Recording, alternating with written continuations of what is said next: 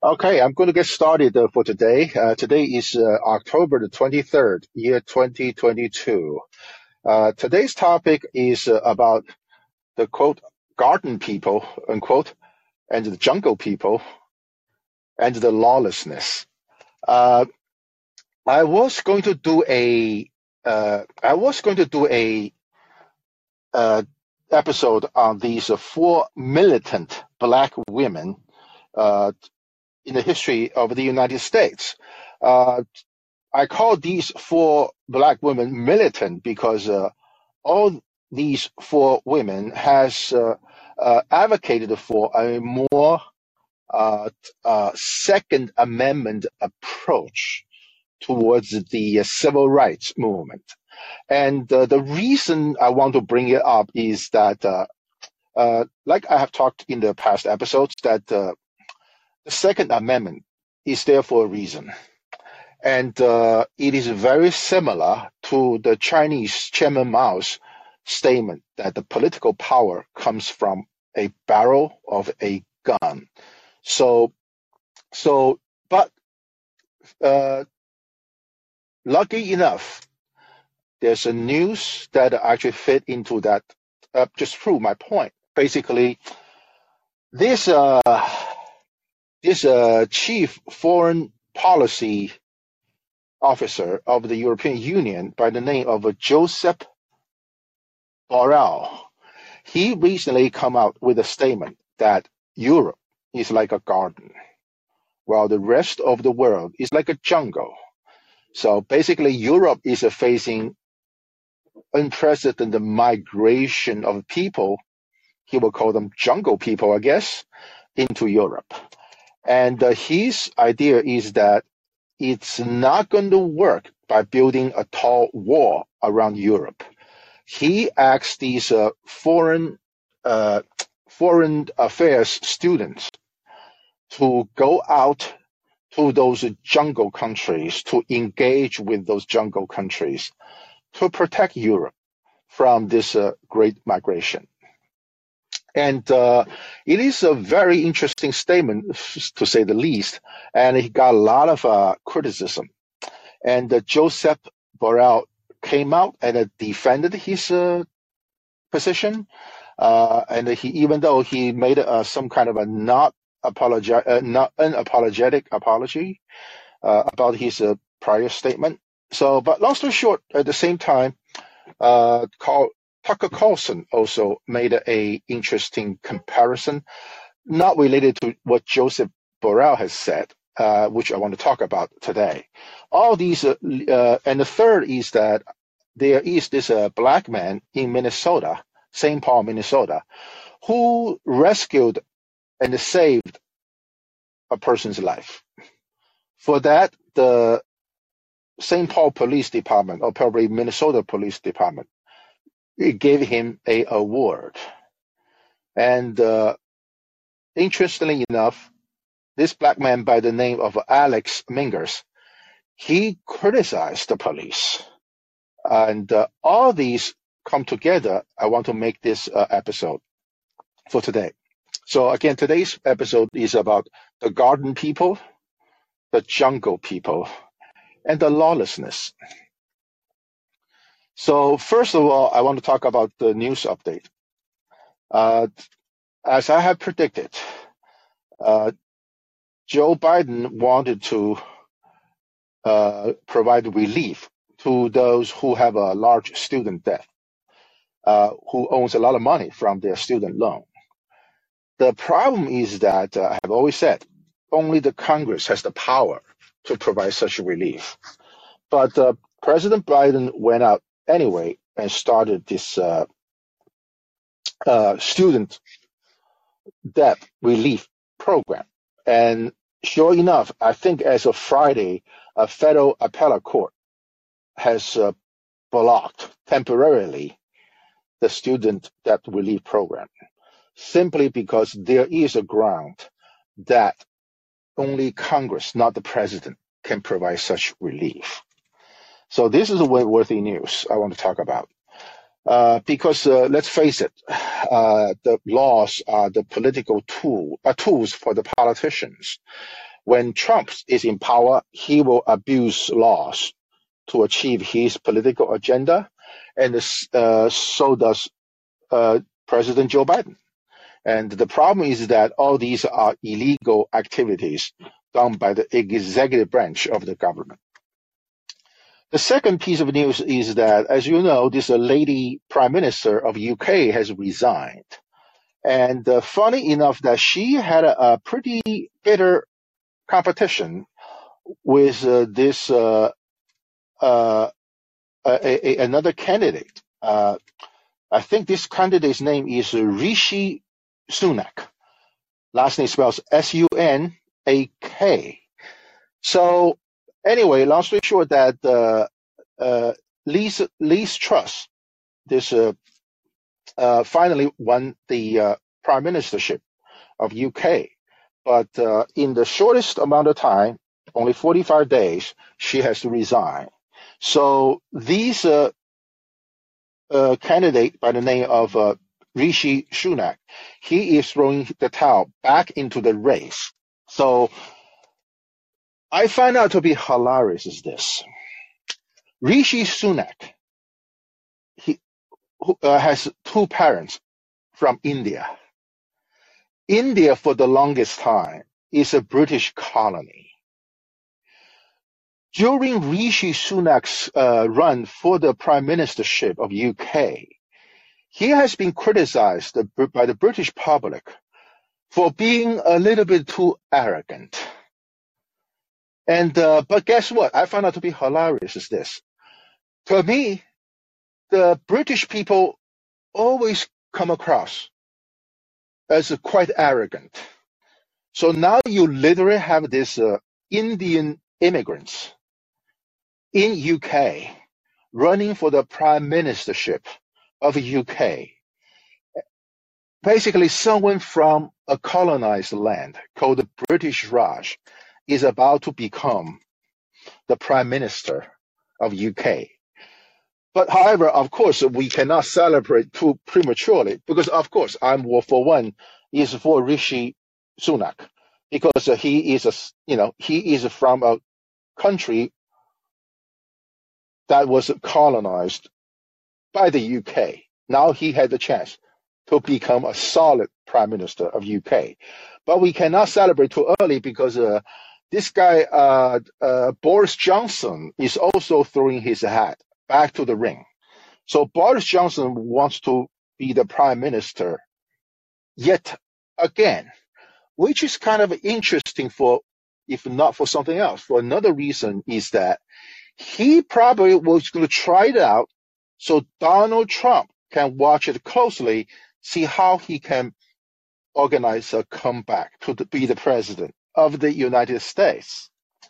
So long story short, if it is Rishi Sunak against Boris Johnson, it will just be another competition between a colonizer and the colonized. And for that matter, I'm going to sit back and relax and enjoy the show and see what's going to happen in Britain. So today, so I'm going to go back to today's topic now. I'm going to break it down by one introduction, which I'm going to talk about, which I talked about in the past, about this moral and the political chart of the inhabited world. And then followed by segment one, which I'm going to talk about Joseph Borrell and his theory of the jungle people and the garden people, which in my opinion is just a new metaphor of the great replacement theory. And then it's going to be followed by this second example I want to talk about. It's Tucker Carlson. Tucker Carlson compared some MSNBC's hosts to basically instigator of a racial hatred. So he had this comparison of what's happening in America to what had happened in Rwanda. In Rwanda, there has been a genocide between Hutus and the Tutsis. I don't even know enough about that. And but I do know there is a bad genocide in the 90s. And I have talked briefly about it because they're actually doing well these days. The two ethnic groups are getting well together, pretty okay.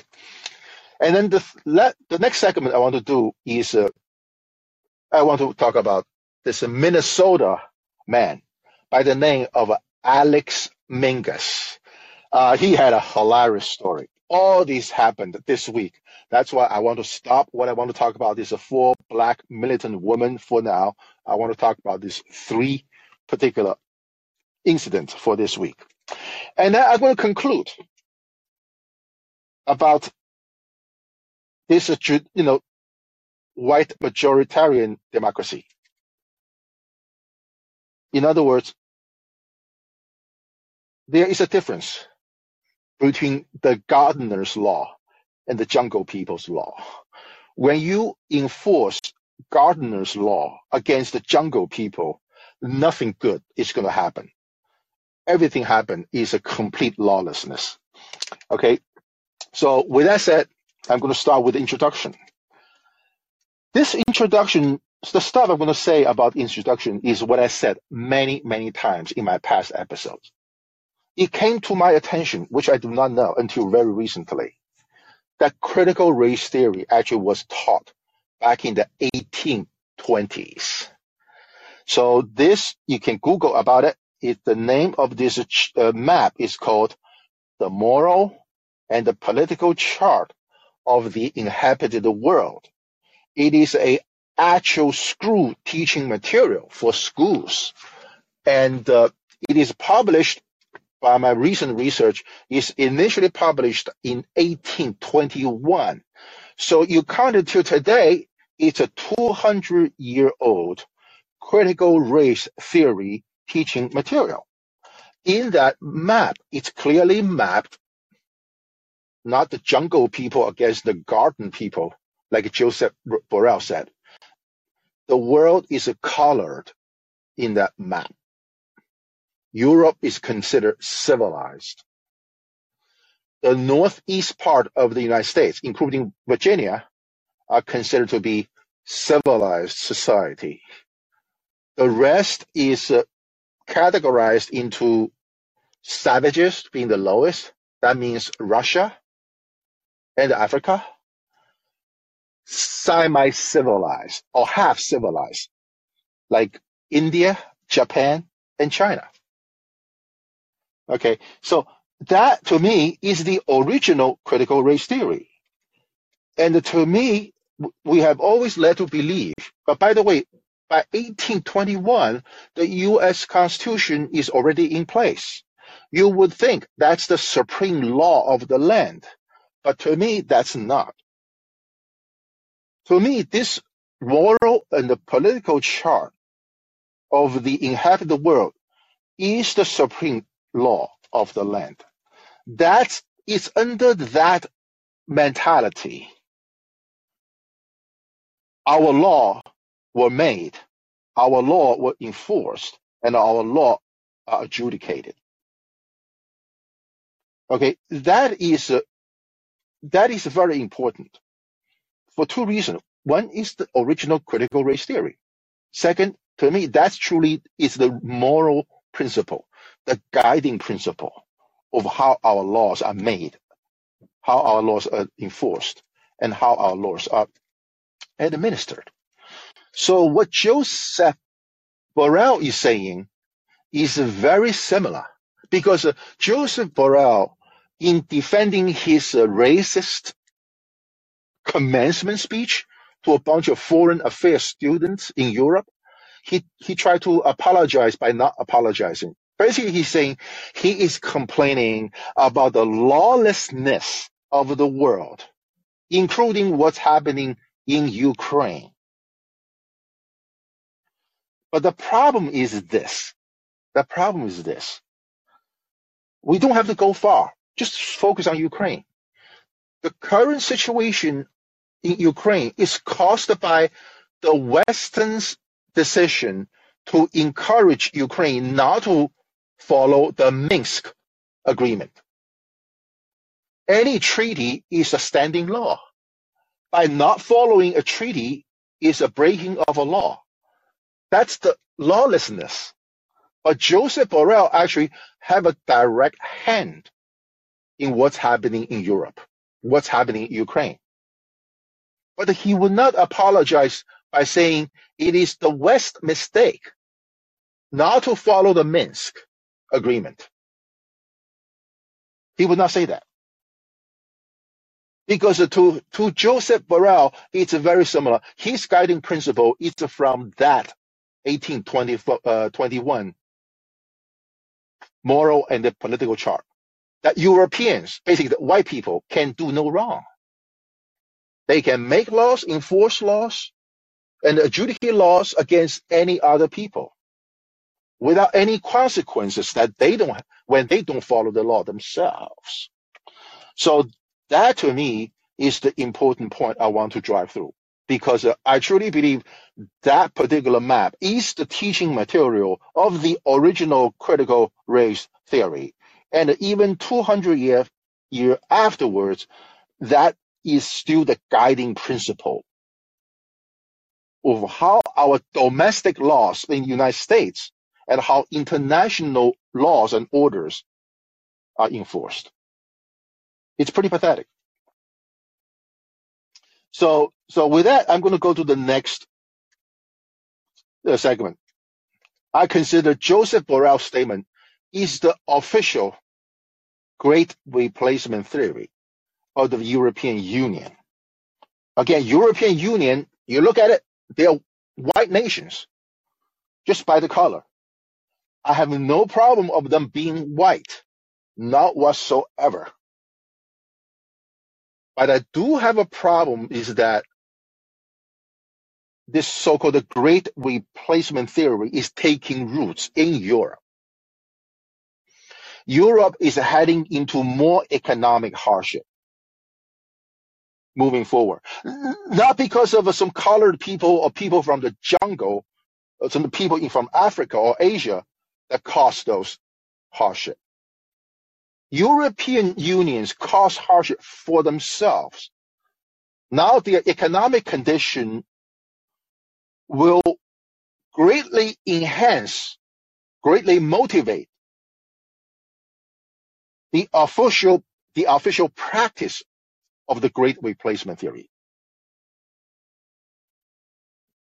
Because going back to this Joseph Borrell, who is, again, he is the chief, he's the head of the European Union's Foreign Affairs Department, or whatever you want to call it. It is Borrell who rejected Putin and Russia's application to be a member of NATO or to be a member of a European Union. In my past episode, I've said, if you look at that moral and the political chart of the world, published by an Anglo-Saxon American as a critical race theory material, Russians are not considered to be white. They are considered to be Tatars, right? So fast forward to today. By rejecting Russia and Putin to become a member of the European Union or the NATO, by the way, as you probably know, Russia, after the fall of the Soviet Union, have tried everything possible to please the West. So for the purpose so that they can be accepted by the West. It is the West who have rejected. It is Joseph Borrell who rejected Putin and Russia as a white nation. Right? It is because they actually, basically, it's the European Union themselves who can not get along with among themselves that cause all these hardship for the European Union. But likely, they're going to blame the jungle people, the migrants from Africa, from Middle East, for their hardship. This is a very dangerous trend. Right? So Borrell, again, is that I have said in the past, I care greatly about world peace. I care greatly about the white people because it's a fact that it's the white people who started the First World War. It's also the white people European countries who started the Second World War. Right? So you can think about, I have already said, the reason the U.S. got involved with the Korean War, and the Vietnam War is because the racial hatred against the Asians. They believe those little Asians, you just throw some big bombs and they go scared away back to their jungle. It's the white people's decision to engage this kind of wars, military confrontation. And the Ukraine war, to me, is already the Third World War. Right? So basically, I truly believe this Joseph Borrell has a lot to apologize. And he did not, as you know. I just want to explain a little more. He's saying Europe is a garden. We took care of Europe. By the way, you look at the Europe after the Second World War, it's a total piece of trash. But he said Europe is a garden. The other countries, the rest of the world, are jungles. He explained later by not apologizing, that he means by jungle he means lawlessness. But we have to talk about what's the lawlessness in the other countries. Does the European Union countries play the role in the lawlessness in other countries? I think it did. They did. Each of the European countries who colonized Africa and they caused the lawlessness in Africa. Each of the European countries who colonized Asia. It's the UK who colonized India, right? We can say, okay, those people in India, they're from the shithole country, right?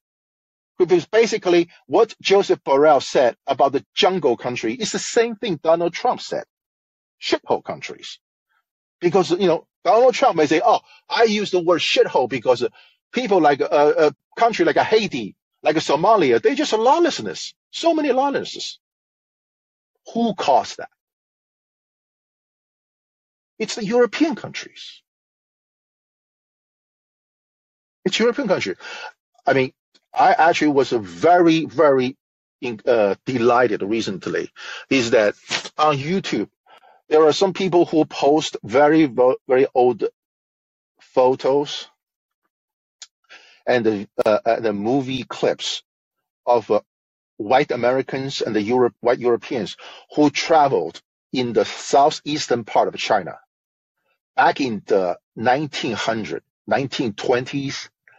And it was the people are beautiful back then. I find out those people on the picture, they just have their own culture. They have their own society. Their homeland is like a garden to me, with snow-covered mountain, calm lake, fertile land.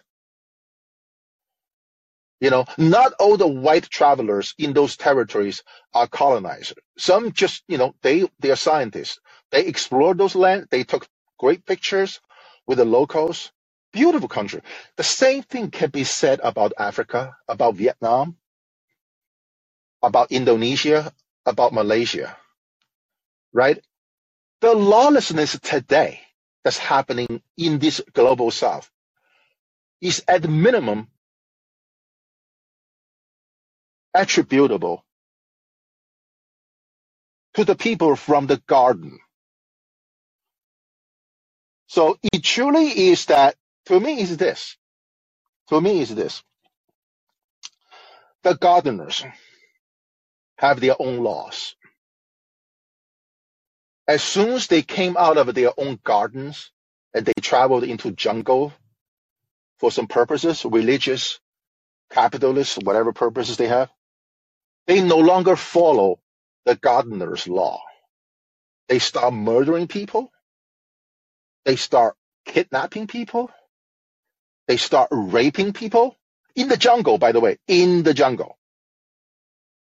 These are the gardeners in the jungle. they don't follow the gardener's law. We call America have the saying called the wild, wild west. What does that mean? It means jungle.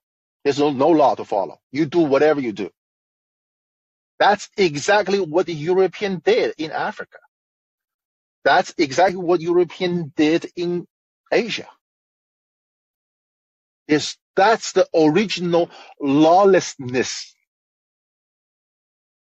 So now Joseph Borrell have the balls to come out and say, we no longer like these jungles.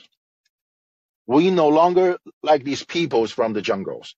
This Joseph Borrell literally said, like what Donald Trump said, these people are murderers, rapists. He said that. He actually is the, quote, smarter, unquote, than Donald Trump. He's telling these young foreign affairs students, the future diplomats from these white nations, that Europe cannot build a wall no matter how tall that wall is. He's saying you have to go out there and to engage with these countries for the purpose to stop this migration.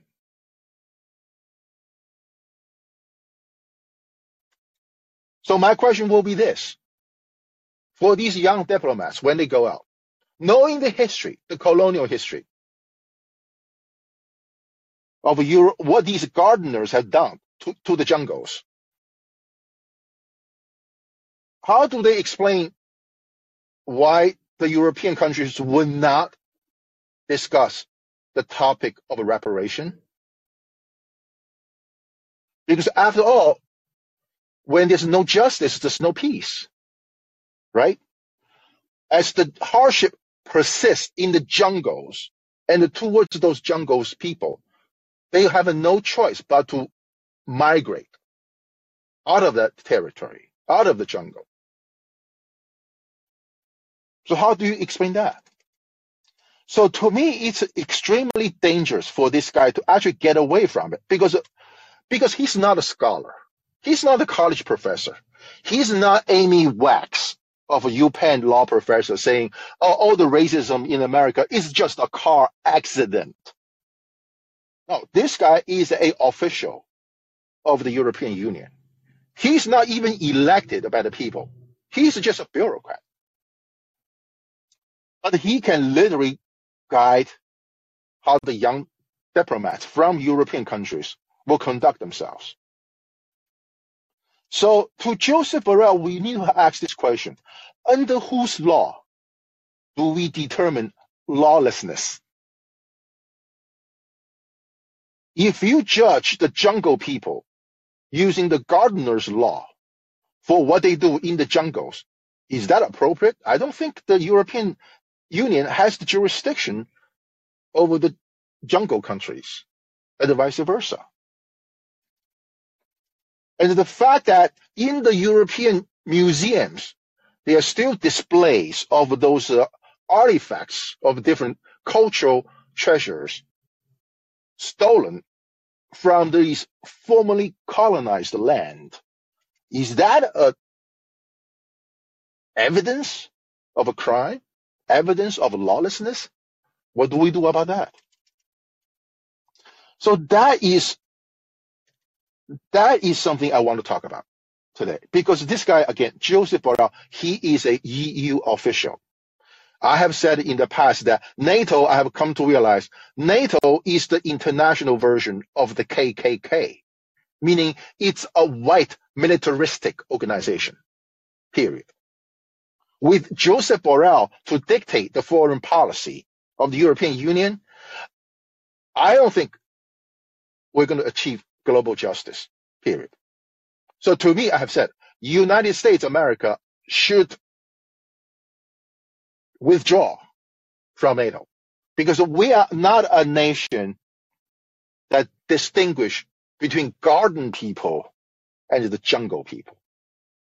In this country, for what had happened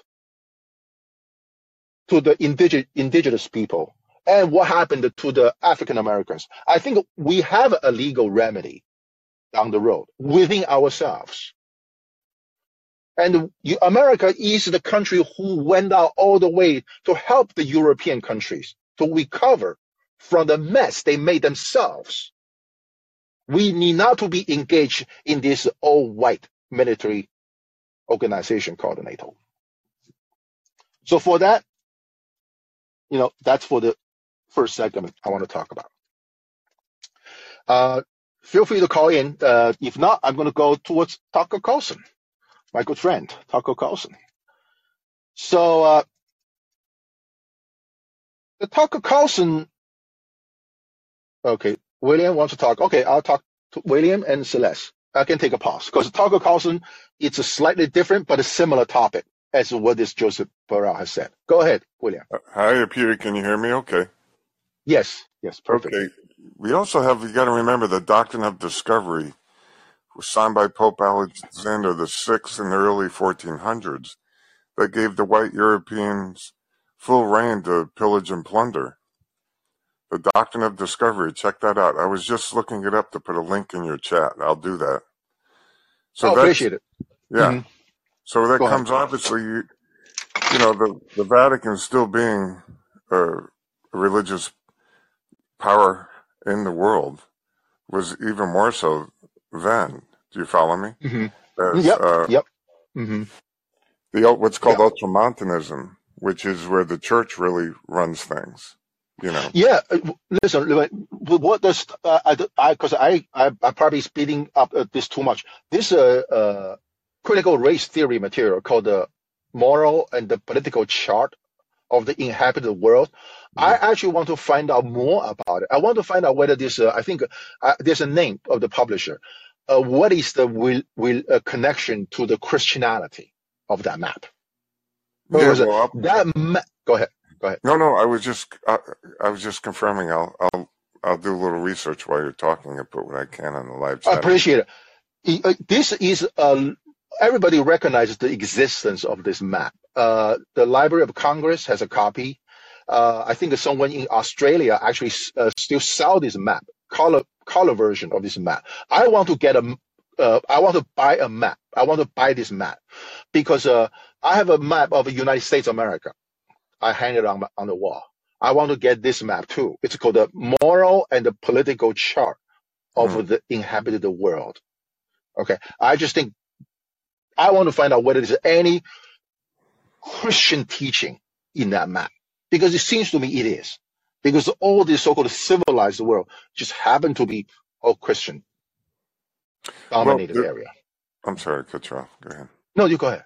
Well, there's a theory. You have the Vatican, which is a sovereign state, flies its own flag in the UN Council, right? You have London City, which has its own charter, the financial capital of London City. And you have the District of Columbia, that charter, which separates the District of Columbia from the Constitution in ways, their own separate charter. When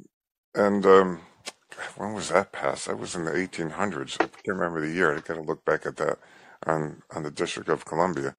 But these three, tri-city states basically have the religious power of the world, the military power of the world being the United States, and the financial powers of the world coming out of London City work together.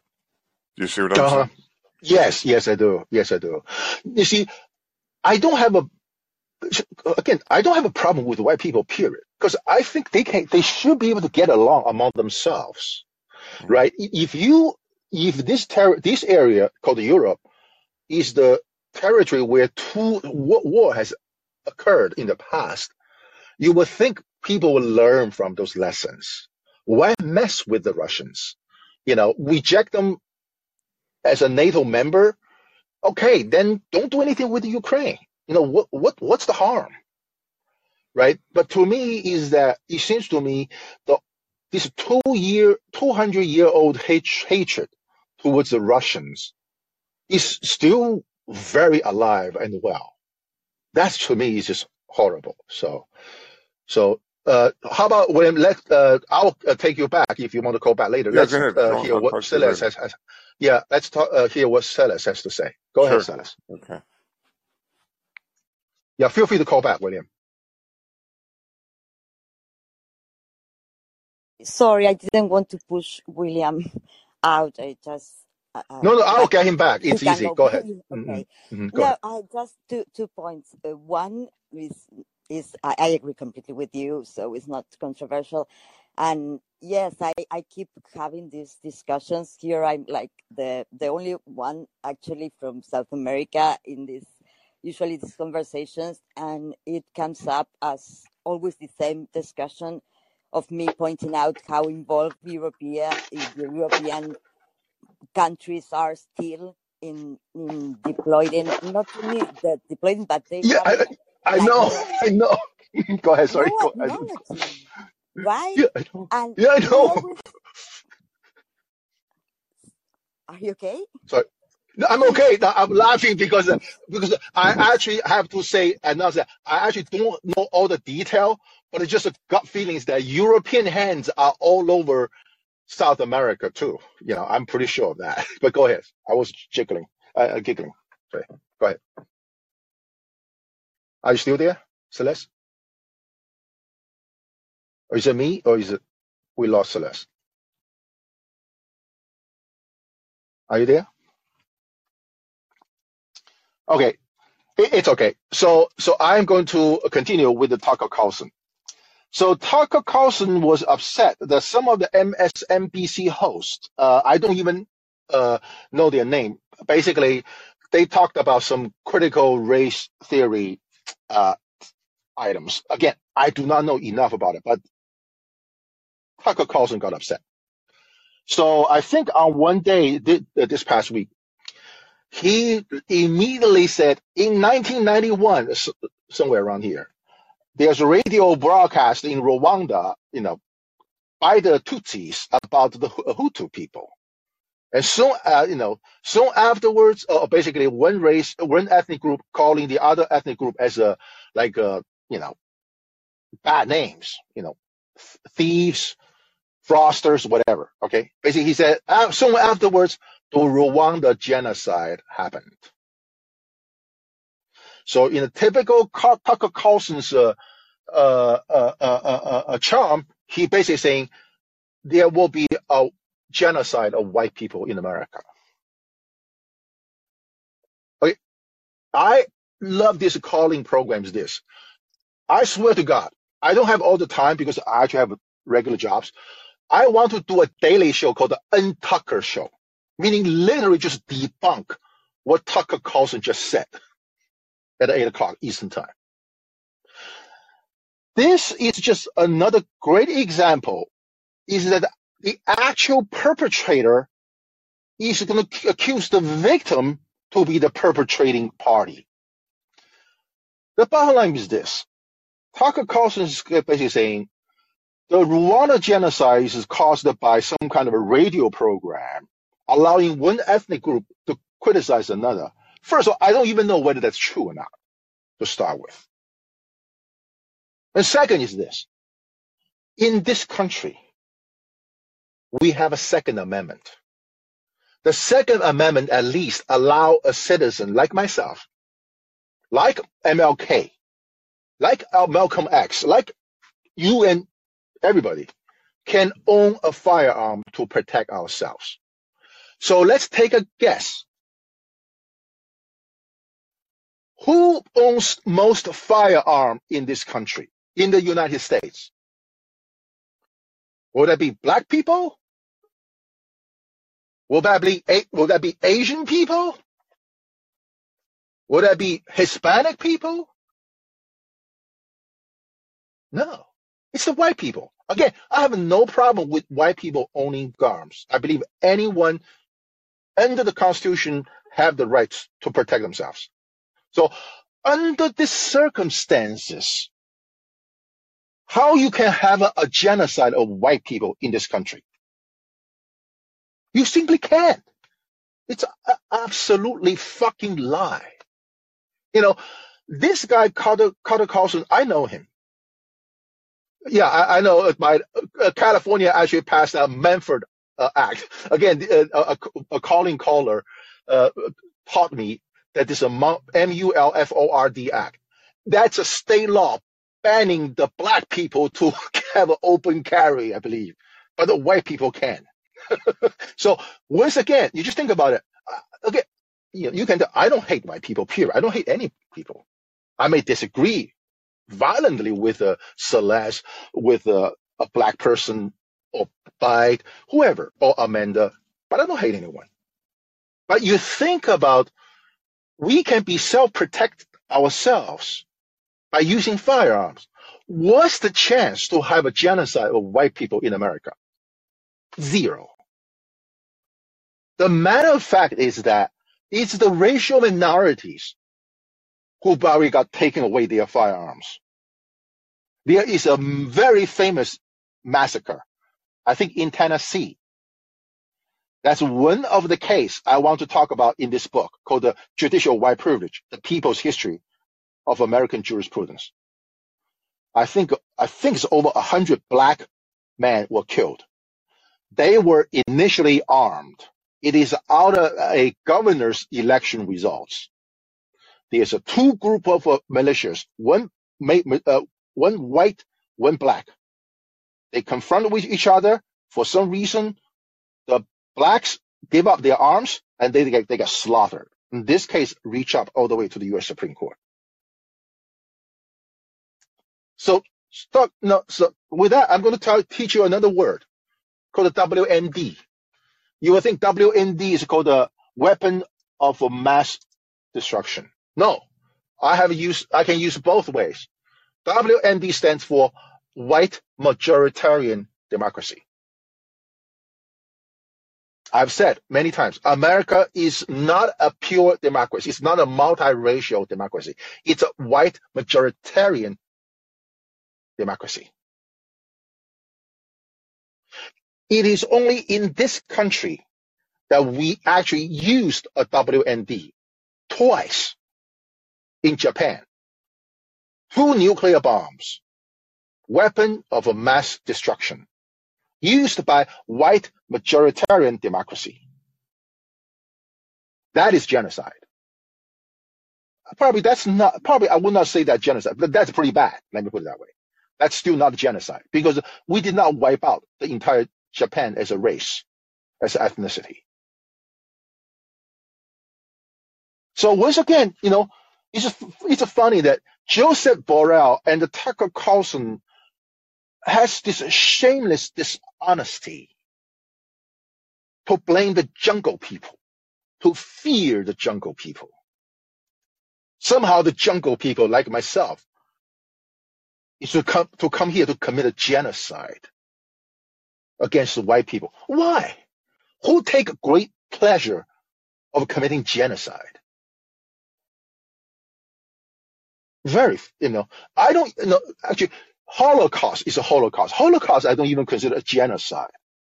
It's true that Hitler wants to kill Jews in Germany, but after all, some Jews came out of it, came out of Germany, came out of Europe.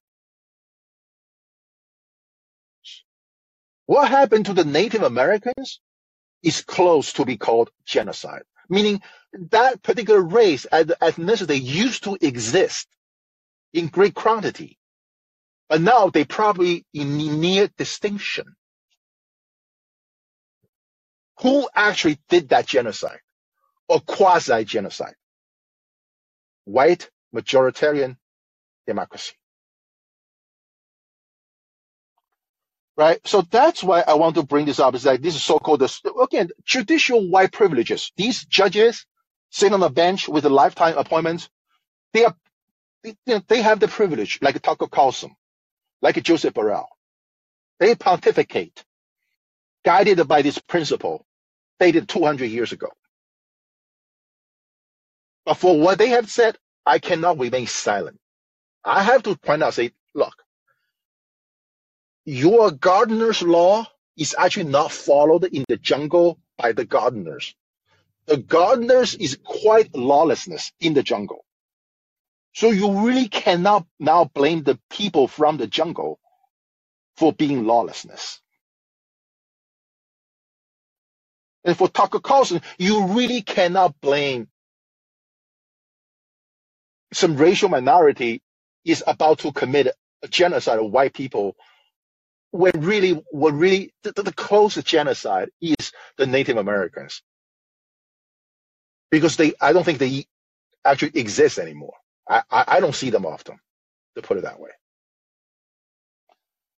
So that is the second segment. I want to, again, in this country, I have no problem with white people owning firearms, not whatsoever. When was because the leading story I want to talk about is a 4 militant black woman is about a sign held very high by a white woman asking for banning of assault weapons. It's very easy for a white woman to say, let's ban all the firearms, because a white woman is well protected by police, but not the rest of us. The rest of us probably need a firearm to protect ourselves. Because again, I have no problem with the white people being armed. I know a lot of white people who own arms. Like I said, I talked to this guy who collects firearms. He is a member of the Sons of the Confederate Soldiers. I talked to him. I also know a person who is a member of the Oath Keepers, owns multiple firearms, former Marines. It's truly, in the history of this country, is the white population is more armed, better armed, more experienced with arms. Right? So that's something I want to stress. So that's the second segment about Tucker Carlson. I'm going to take a call from Amanda. Go ahead, Amanda.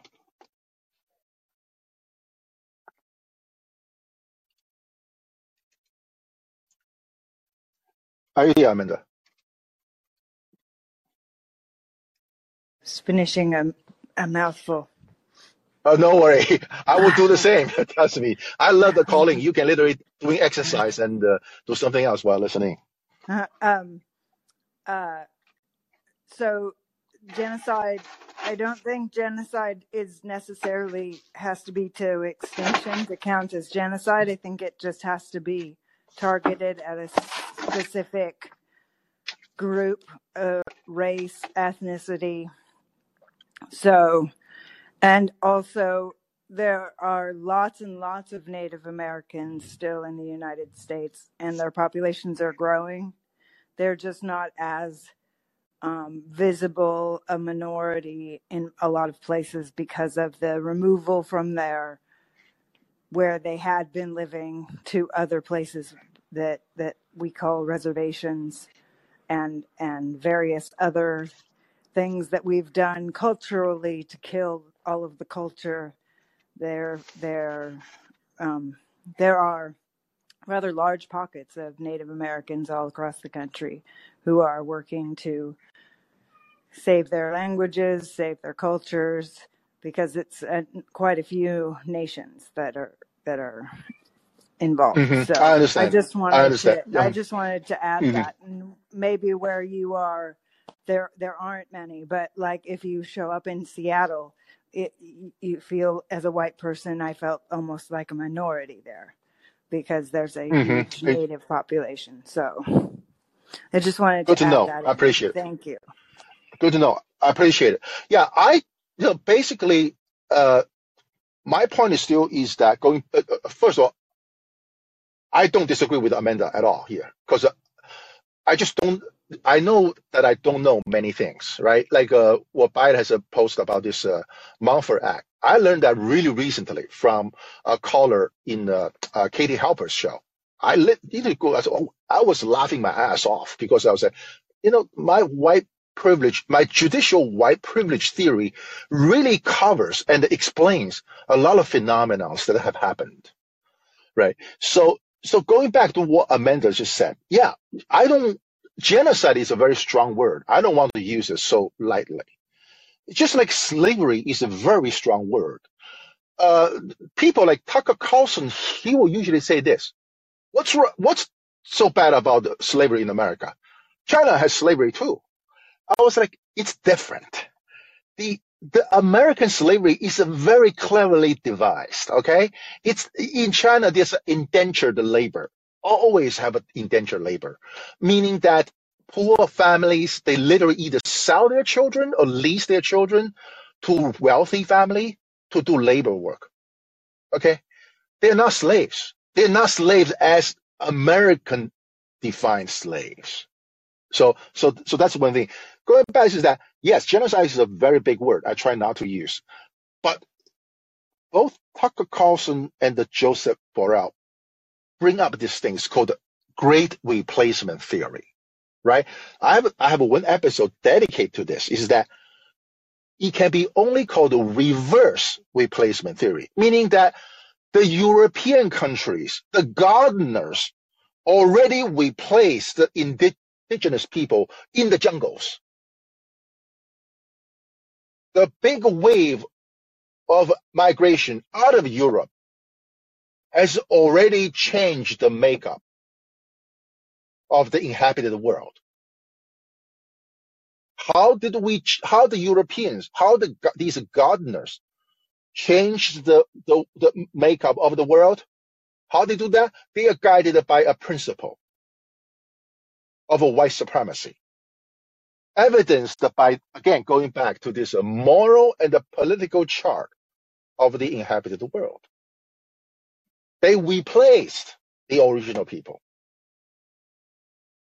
They replaced them with disregard of their own laws in their own home countries. That's the original lawlessness. So that's what I want to talk about. Oh, that's what I want to emphasize. Yeah, I'm going to take Soleil. Go ahead, Soleil. The app when you were talking, when you were answering me, like I asked where you were laughing and you were answering me and I got cut off. Oh, that's all right. The first thing is I wanted to ask you is when you talk about America, you set up the country or you mean the continent? Not the continent. I always mean the country. I'm sorry. I know you're from South America. I need to be careful. You're right. No, I do not it's say. just to no, to be clear, Go. because to me, like the plantations that were established in Haiti and in Central America, they are very similar to the slavery to me that happened in Yes, the U.S., exactly. right? Yep, Yes. yep. So yeah, that was my point. What I was wanted to say before, because we always get into this circle of discussion when I say, okay, don't let Europe go out without, because it's the competition of who did the things worse, right? Like if the U.S. Yes, I or the know. Europe. Or Portugal, Portuguese, or whether it's French, or whether it's Yes. Dutch. I mean, they all. I don't understand because, as you know, probably Asia has a better diversity of colonizers, right? You have a British in Hong Kong and the Malay, I guess, and the Dutch control the Philippines, if I'm not mistaken. Or No, because Philippines were the Spaniards and then Spain, okay. US. I think in Asia the colonizing is a little bit diversified, meaning there's each European country has some kind of a representation, right? And of course, British took the entire India, British Raj, right? Bangladesh and all those areas. Yeah, I know what you're saying. Yeah, no, when I say America, I mean No, United States. Yeah. perfectly clear. No, and the thing is that also there in Europe, the colonizers, like the colonized were treated very different. Like for instance, the Spaniards and the Portuguese mainly went there, more the Spaniards, and loot and get out, right? While Hmm. the presence that we were taking, for instance, in South America, then by the British, right? And Yep. we were like secondly colonized in a way. And Yep. the thing is that, like these countries, they still have an influence. Even it's not as notorious as the U.S., but France in Haiti is making a mess until today, right? And in the Sahel Yep. also, and the British in other places. So sometimes we get, and the London Museum is full even of mummies and dead bodies of people that are not returning. And sometimes I think that is I appreciate your voice too, like because for me it's hard to explain how here it feels like Europe and the US is not that different in that regard. Oh yeah. And You're welcome. I know I'm smart because I'm from Shanghai, China, the smartest okay, place. And no, Okay. you know, I use my smart to tell people to uncover these are white privileges theory, how Yeah. fraudulent these theories are. Okay, I don't hate them. I'm just saying their theory is just dishonest. You know, it is Yes. used to, you know, there's a good looking Tucker Carlson, Joseph, they will come out well dressed, you know, men explaining to the people in the jungle that you are Yes. from a shithole country. We don't, you know, we don't like you. You know, it's for a reason because of your lawlessness. Yeah, well, take me to another question, right? Because to me, from outside, it seems like these people in the U.S., they want to arm themselves not against the government or for a revolution, but against everyone that's different or coming from outside. It sounds like they want to arm themselves against the Latinos and against the black people and against it's them they want to arm themselves against, not the government, as they say, in case they have to have this kind of revolution. It's like keep them out. And then this controversial, right? Because as you know, like in South America, we are very like the Europeans and the first ones that were in like presidents of the country. They kind of managed to wipe out part of the population, right? That they didn't like. They finished the Spanish War, right? And it's like it's this just to give it there is where this place where I feel we are not considered white, but again we are not considered of color. And is this like I know I didn't have the privilege of none of the Europeans or the US country when I was growing up at all. And at the same time, it's like, yeah, I recognize if I go to a place and I ask for a visa to go to another country, that if I don't look I don't look white like I would look like an European, right? But I don't look as dark maybe as what the prejudice would say, right? This is an ethnic person. So it's like sometimes I just leaving you that controversy when you say white, that sometimes there's these people that are left in the middle that are not that are some privilege but not like like they would have like a European or someone from the US have. Like I feel when sometimes I get this oh, but everybody's racist, I say okay, but I think you grew up there and went to Harvard and stuff like that, and I think you are more privileged than I am for certain, right? So these countries were like looted us, and of the British or whatever it is, they looted us and got rich out of the out of our backs, right? Of making us Yeah, poor. So yeah. it's this So controversial that I want to leave out there, that it exists. yeah, yeah. Well, just follow up what you just said is this. There's a laws in the garden called Europe. There are laws in the jungle. But the practice still today is this. I'm using US as example. I probably should not use the word America, especially No, where no, it's Salais are. okay. It's It's okay. okay. It's So fine. I'm It's fine. joking. I'm joking. No, no. Just Okay. imagine this. Like I said, the problem is this. When the gardeners came out of their gardens and get into the jungle, they did not follow the gardener's law. We, the United States, have our constitution. But as soon as our military go out of sight of the boundary of the United States, they can murder, they can rape, they can do whatever. Mm-hmm. They are not bound by the gardener's law, right? So then Right. how we can blame the jungle people being lawless? Because we will not follow our own damn law as soon as we're in the jungle. Okay. No, no, So that's my absolutely. so no, this is what I'm gonna ask these smart white people say, I'm not against your concern about the lawlessness. But can we say that U.S. Constitution, in my past episode, I've already said, the Constitution has been determined by the Supreme Court of the United States to follow the flag. Where, Mm-hmm. in my opinion, the flag should follow the Constitution. Because when the Constitution has to follow the flag, then when this flag is in Vietnam, then you can kill the innocent civilians. When the flag Absolutely. is in Iraq, you can kill the damn whoever you want to kill. You Mm-hmm. can be totally lawlessness. This is my problem, is that the gardeners did not fall easily lawless people when they're in the jungle, Yes, absolutely. right? Absolutely. So that Uh, is what I want to, you know, illustrate what this whole logic absolutely. is. This is why, I like that the guy, again, Rishi Sunak, you know, I do not know his policy. I do not know his philosophy. I don't give a shit about it. It's a Britain, it's UK, not my country, right?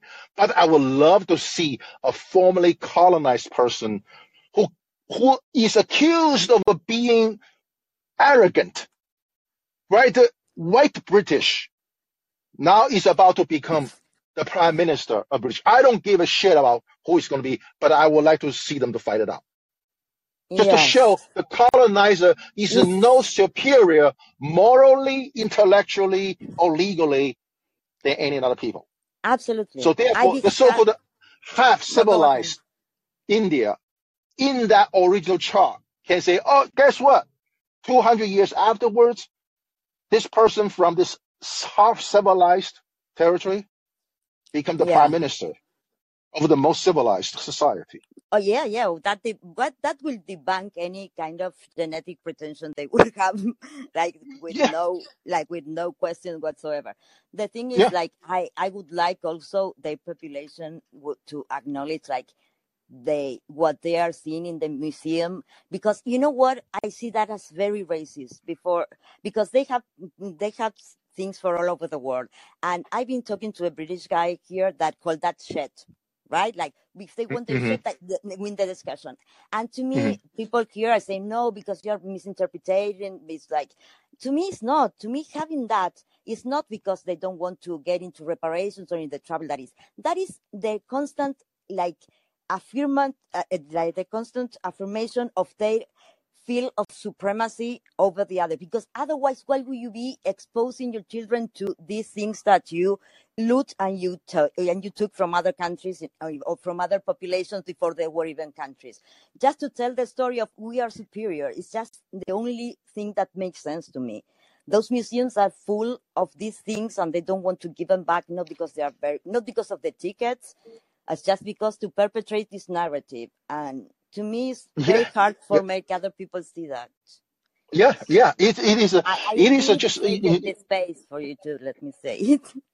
Oh no, you're welcome. So I'm going to move on with the next segment because Absolutely. again, And this then I left a link all there. these that happen.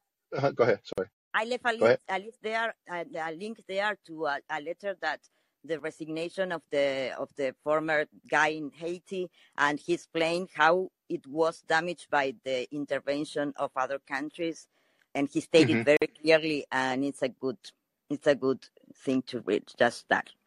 And I Hmm. thank you Cool. very much. Right, I keep listening.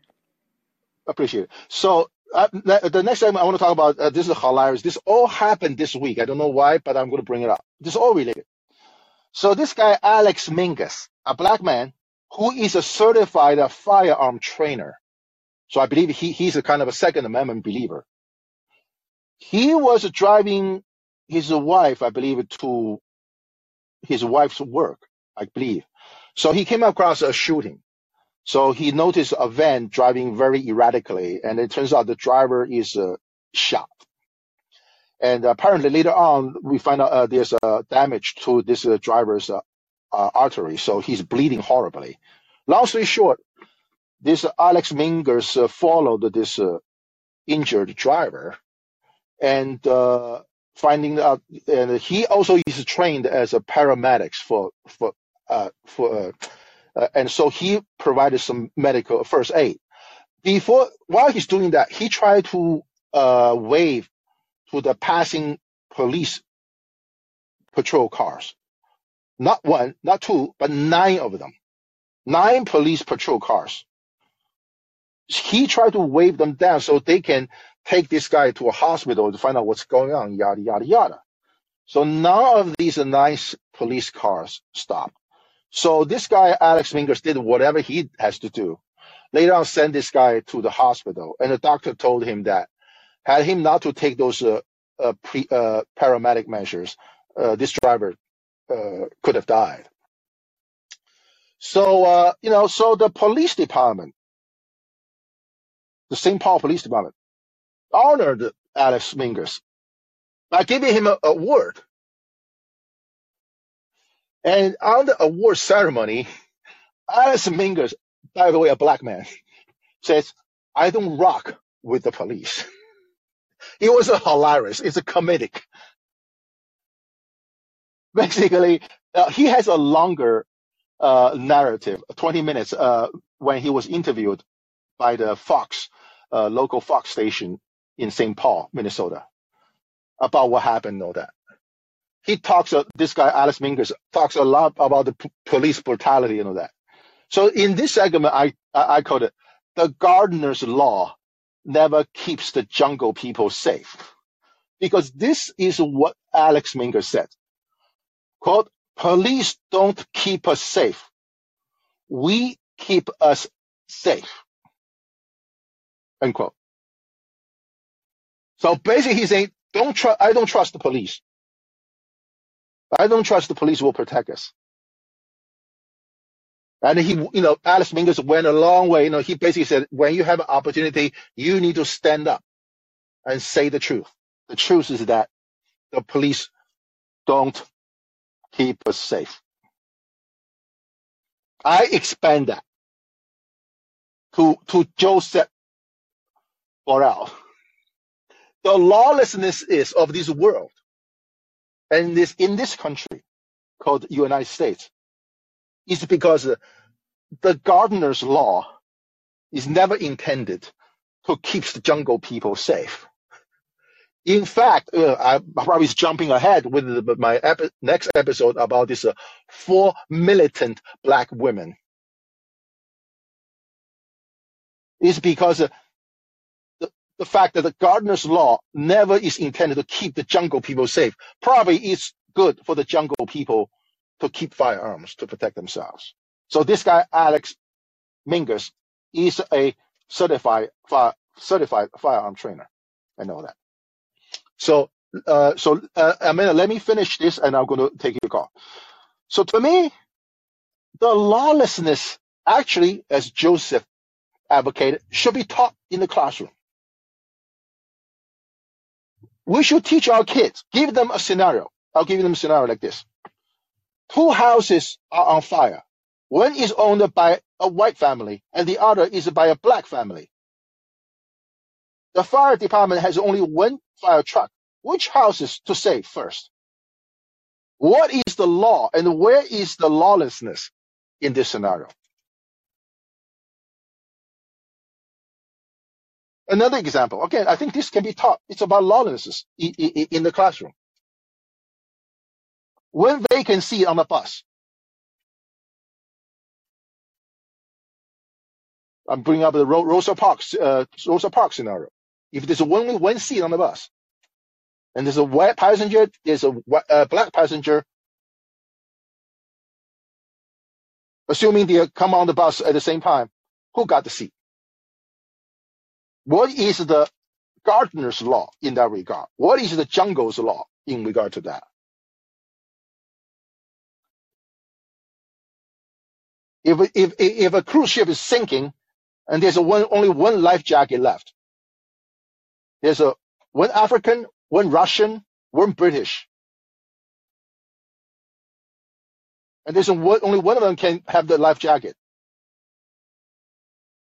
By that, according to that moral and the political chart of the inhabited world, we will know what is the law of the gardeners, especially what is the law of the gardener when it's applied to the jungle people.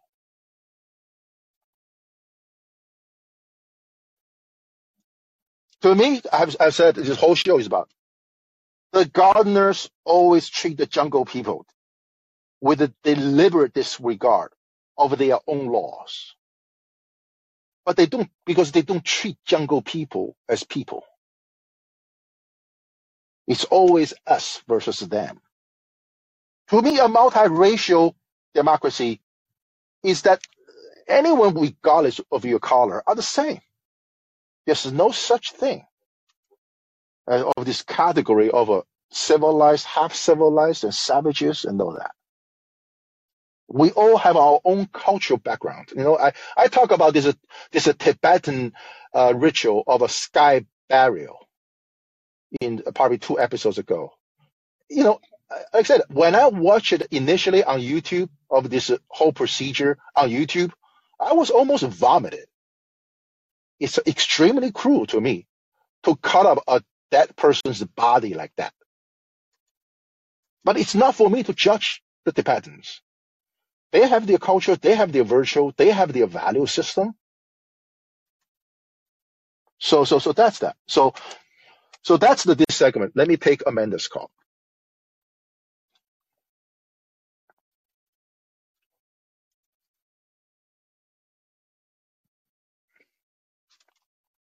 Go ahead, Amanda.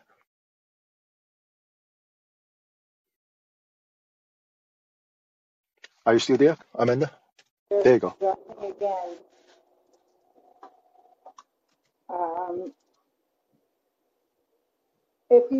Are you on an iPhone? No, I'm on an Android phone. Because you can Android. Okay. Because I have the clip of Mingus getting his award, but I think you have to be on an iPhone to get to the soundboard, and I can't do it from being in the car. It's okay. You guys can Google it. Alex Mingus. Mary, Ireland, Nancy, United, Sam. Mingus. Alex Mingus. It's hilarious because Jimmy Dore put an episode on him. It's pretty hilarious because it's the truth that I usually got this idea of a racial inequality from this guy Dave Chappelle. Because not only he's hilarious, he's to the point. It's sometimes when it comes to the racial inequality, you cannot be bitter or angry or upset about it. You just have to look at it like what did you say? It's like a comedy. You have to look at it like as if it were a comedy. But of course, I might be saying this with some kind of a disregard of how other people feels. But to me, just keep it healthy. Because you still want to have a life, right? You still want to hold a job, but at the same time, you have to treat these things like a comedy. So that Alex Minger's presentation of the award to him and whatever he said afterwards, it's just hilarious. So basically, he's saying, you have 19 police officers in 9 squad cars pass by who does not want to stop to help this injured person. How can you say the police is here to serve and protect? It's not. I think the police, I would not, for the longest time, I don't understand the so-called anti-snitch habit among the African Americans. I so understand because, nobody wants to talk to the police, even if a crime did happen, because you don't know what the police is going to do. And all that. So, right. So now I'm going to conclude. So to conclude, what I'm going to say is this: the European law, or white people's law, no matter whatever you want to call it, or the gardener's law, is made so that the gardeners are legally allowed to take the jungle's land and enslave the jungle people. Mostly, of course, we all know it's done through military means, right? The colonialism would not have existed if not because of the military superiority. When that happened, it's a great replacement for the gardeners. And in fact, the gardeners will be willing to make it great again, like Donald Trump is saying. Because it's the gardeners who are making laws, legally allow them to take the jungle's land and enslave the jungle people. On the reverse, the jungle people are not legally not allowed to come to the gardener's land. For some reason, because the gardeners consider these jungle people rapists and murderers. For that, it's not a great replacement. Who decide that, whether it's a great replacement or not? The gardeners. It's under the gardener's law. This is the first conclusion I want to make. Second, the gardener's law does not apply to the gardeners when they do their gardening in the jungles. For everything that the gardeners did in the jungle, it's okay. Whether they follow the laws in the garden or whether they follow the laws in the jungle, that doesn't matter. It's all called Wild West.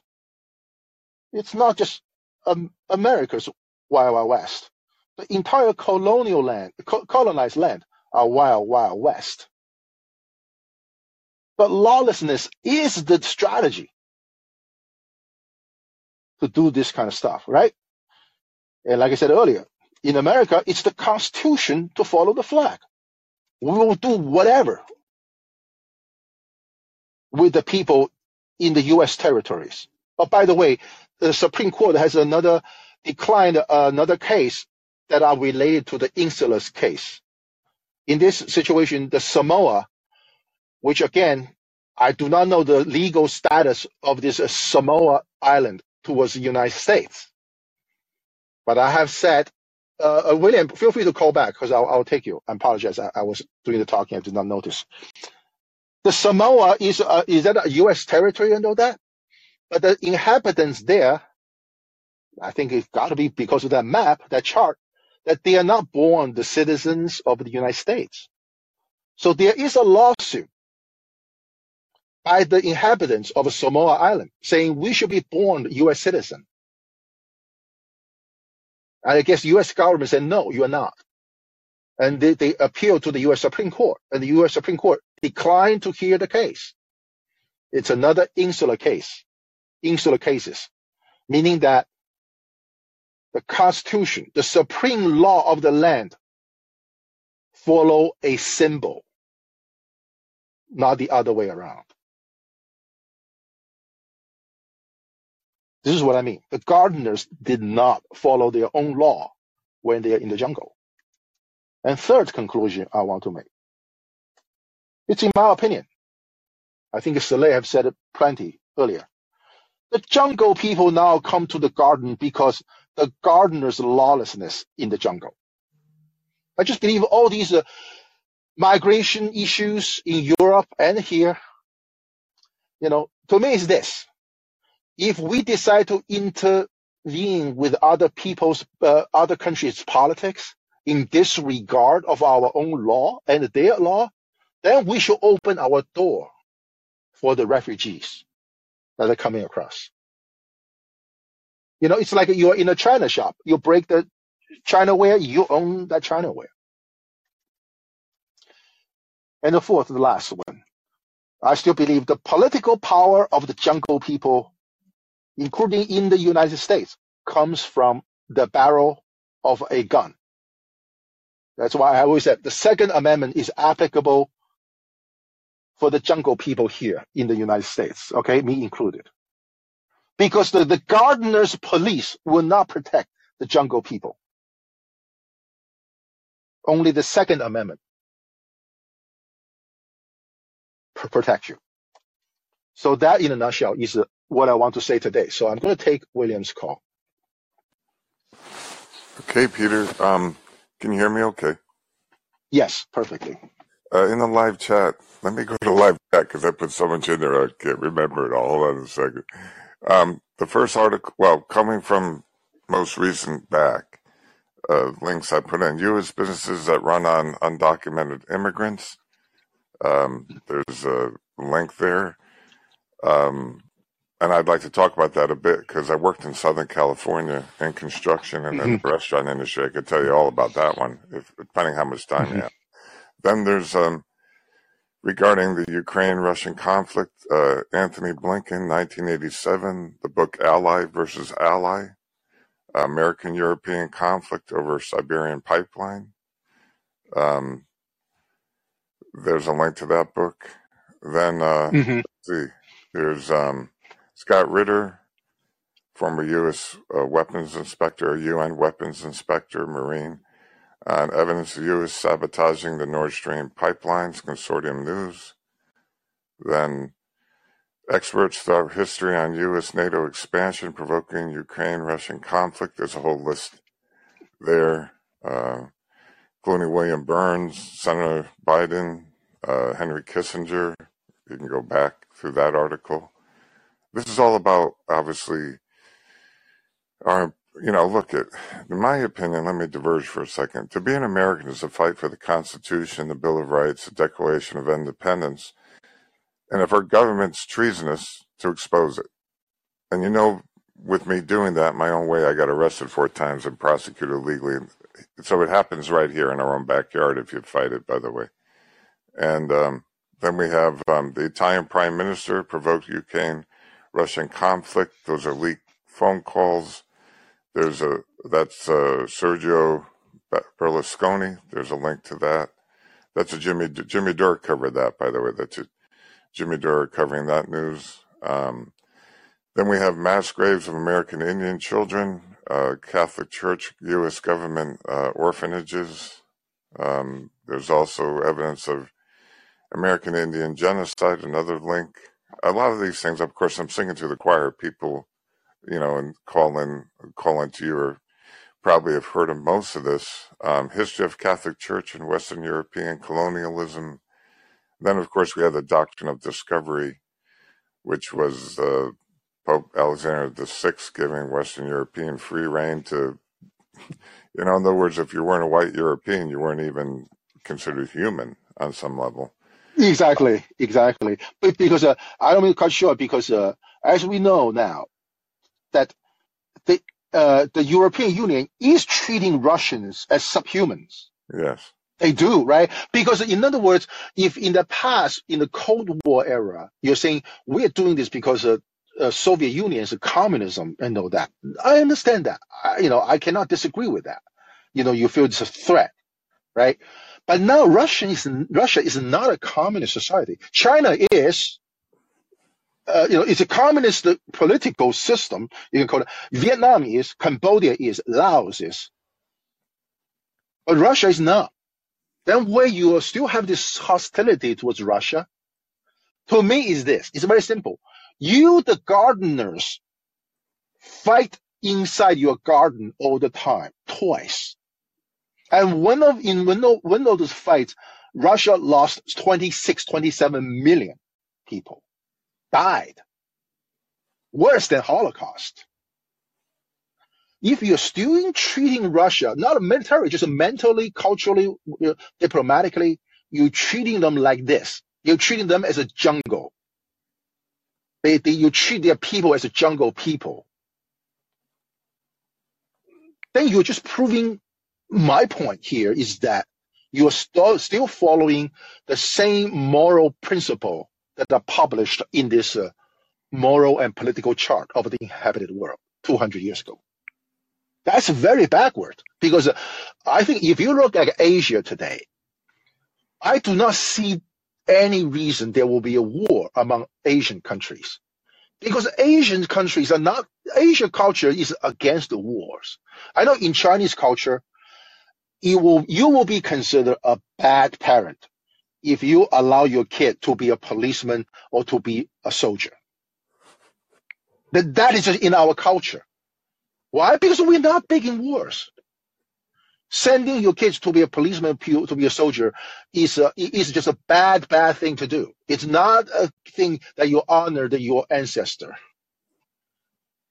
And so if Asia is such a peaceful country, and I'm hoping Africa will come up with a peace and prosperity, the only hot spot is still in Europe. It's like 100 years ago, before the First World War, before the Second World War. It's one after another.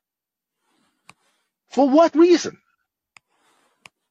Nothing, right? So yeah, that's what I want to talk about. Again, I just want to be that smart ass, pointing out these white smart asses theory, just how fraudulent, how dishonest, how racist they are. I say this kind of shit not because these people are white people. is because they are really spreading hate among white people and among all people. Okay? They do it with all these moral superiority and like a legal superiority. I was like, nah, that's not the case. That's not the case at all.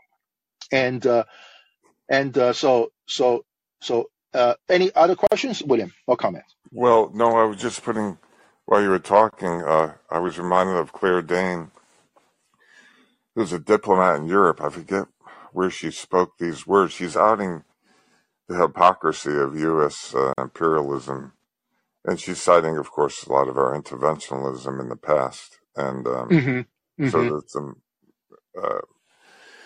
for us to take this alleged moral high ground regarding the Ukraine-Russian conflict, where we actually provoked it, on top of it, is a whole nother matter. But, I mean, she's just obviously making some very strong points there. So there's a couple links to videos of her, live doing that. The other thing, I noticed that when, just overall with the app, maybe we could communicate to someone that when things get published, whatever's been in the live chat often gets wiped out. I don't know if you noticed that, Peter, but I've seen that. In calling itself, yeah, actually my bad. Again, it's because I'm doing this really as a hobby because I actually have, do my regular job quite a bit, spend a lot of time. Sure. I will not, I hope that's not the case, because I keep my notes, my talking points, in Google, and then, I have this recording just that help me to keep track what I'm going to, what this book has to cover and all that.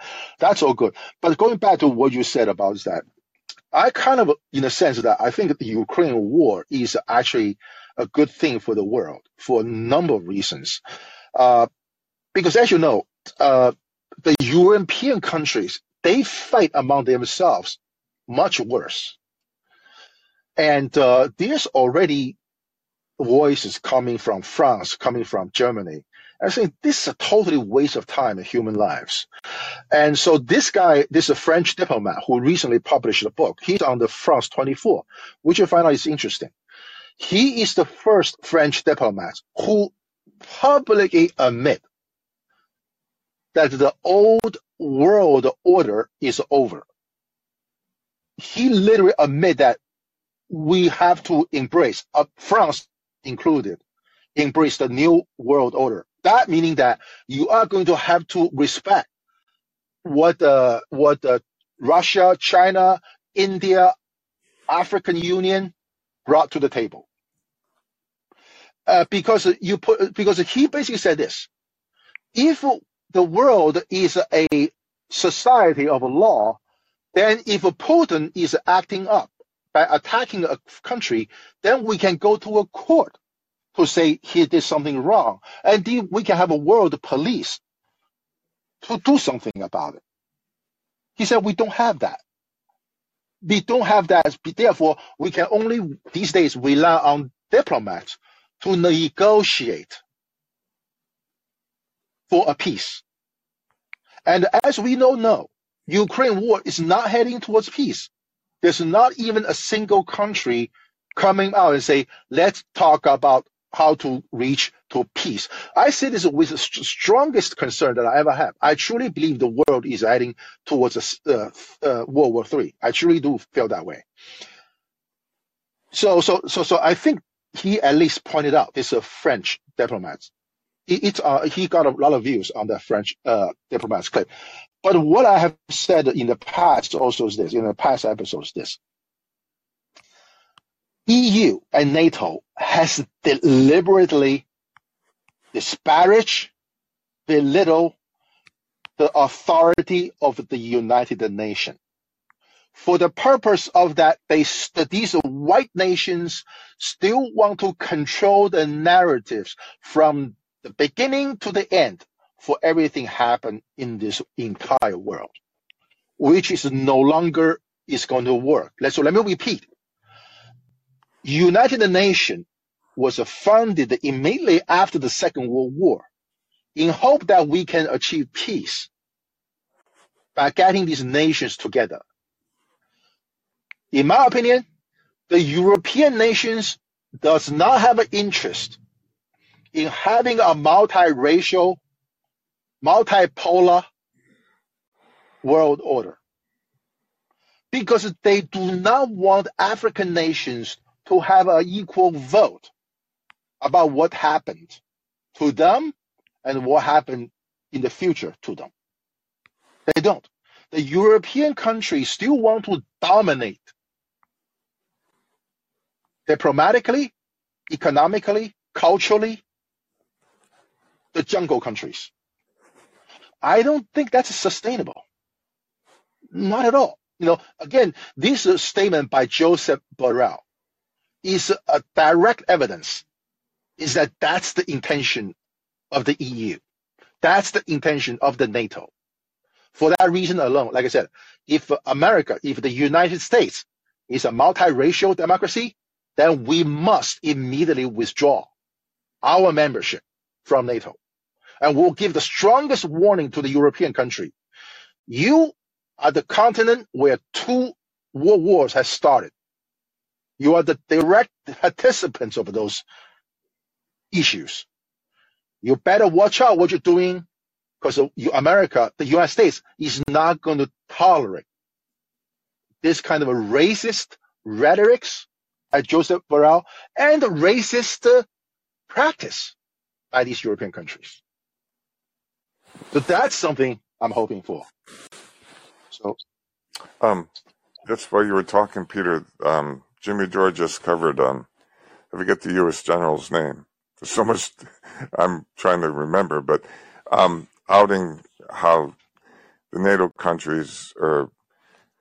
He's literally citing the rules-based international order for the reason for the U.S. conflict in Ukraine, the international, whatever they call it. Do you recall how they phrase that, Peter? You mentioned it. I just had a senior moment. Rules-based international order, some doctrine of that nature.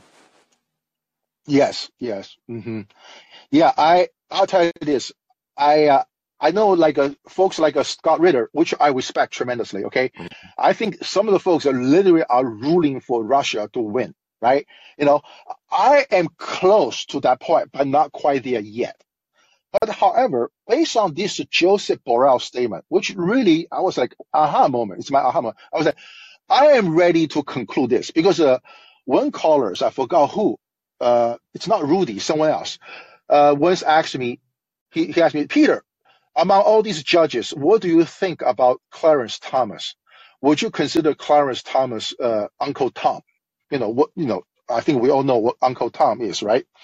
So I told this caller, I said, I have not read enough case that decided by Clarence Thomas, so I cannot say that. I do know Rosa Parks is against Thomas Clarence nomination. And all that. So that gave me some idea. However, I am ready to say this. On a global stage, when it comes to global justice, when it comes to world peace, Barack Obama is a Uncle Tom. I actually believe there's a reason behind it. By that I mean this. Obama, even though he claimed to be a transformational leader, he did a little transformation domestically in the U.S., but he wasted the biggest opportunity for 8 years on the world stage to set the record straight. Okay, I'll explain to you. I think I have an explanation for that. Obama's father is from Kenya. You would think Obama will have a lot of interaction culturally with African countries. He being a constitutional professor, he would have to know this saying about whether the Constitution follow the flag or the flag follow the Constitution. You think he would use his position to persuade the NATO allies that probably some reparation is justified to these African countries? You would think, right? But he did not. Like I said, I always said George W. Bush, no matter how we are critical about him on many, many issues, but I know one thing he did is about the AIDS crisis in Africa. He did a lot for the AIDS crisis in Africa. If you ask what Obama did for any African countries, considering his father is from Kenya, you don't think of that much. So Obama is Uncle Tom because he's mostly raised by his white side of the family. He has very little interaction with his father. I believe his father went back to Kenya and I think drank too much and was killed in an automobile accident. So Obama is actually a perfect Uncle Tom for a racist like Joseph Burrell. America is being used by these white nations as a tool. Okay, so that I'm willing to say. On a global stage, Obama is the Uncle Tom. He missed 8 years of an opportunity to make this world more peaceful, more justice for the jungle people. So that I will say that. So Can I anything comment else? on that? Sure, go ahead. Just about to put a link in on Obama's cabinet and Wall Street and Chase Morgan. I think if we look at the cabinets of the presidents, even Trump, for example, you had Steve Mnuchin, who was known as a foreclosure king, became Treasury Secretary. You know, were we going to see any justice in the CARES Act? Impossible. All you got to do is look at these men's history, the revolving door between K Street and Washington. We know this. So I think we're under a mistaken belief that any president can really do anything. He's a figurehead only, in my opinion. He could run on a platform that's progressive, but once he gets in there, he doesn't run the government. Yeah. It's the transnational corporations that it's the inverted totalitarianism that Sheldon Wallen described and Democracy Inc. Chris Hedges described. So go ahead. It'd be nice to think we can elect someone who can make a change. Now, what do we have? We have Biden. Then we bring that cabinet back in. It's just a revolving door under Biden. So we're going to have the same thing going on over and over again. How do we? Yeah, Biden, like I always said, Biden is a closet racist. Trump is the overt showboat racist. There's no difference as far as I'm concerned. How about this? Let's hear what Rudy has to say. Okay, Peter. Thank you. You're welcome. Rudy, I will make you the next caller.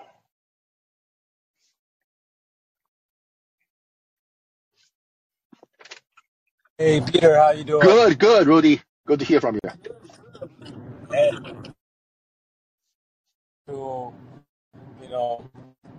props on all the shit that you're saying. It's true, man. There's no way to look at Obama's stuff and not look at Uncle Tom. I see an Uncle Tom. The shit that he did in Africa was horrible. And then, just like to the black people in the United States, he gave us lectures that we have to be less corrupt. That asshole. Oh, really? Okay, I do not know that. Okay, sorry, go ahead. I do not know Obama's... Yep, he went to Kenya. Go ahead. He went to Kenya, and then he gave us lectures about... and I can't remember if that was after they put a sword up Gaddafi's ass, or if that was before they put a sword up Gaddafi's ass. You're right. I hear you. Okay. Go ahead. Yeah, basically you are saying is that he carried out this gardener's policy in the jungles, right? Use this Joseph Burrell's metaphor. Basically, these are the European policy towards Africa's, and Obama is the co-conspirator of all these gardeners' policy in the jungles. So yeah, I do not know enough, but all I know is that I do not hear any achievement by the Obamas in the African countries. Zero. It's a shame. Like, in other words, you like in the Chinese culture, you are encouraged to do things that are honorable to your ancestors. Might be, Obama has not done anything to honor his father's side of the ancestors. In which case, period. Maybe he has.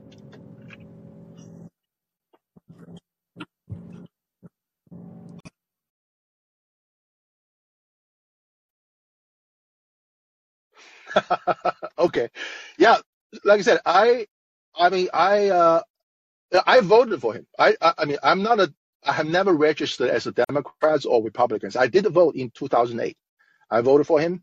I truly believe it is a monumental event of our history, no doubt about it.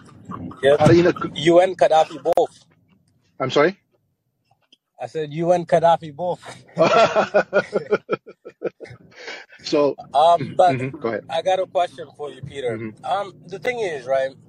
What I see, you know, possible is a type of alliance between the Chinese and the Africans and the other people that the United States has been doing George Floyd to.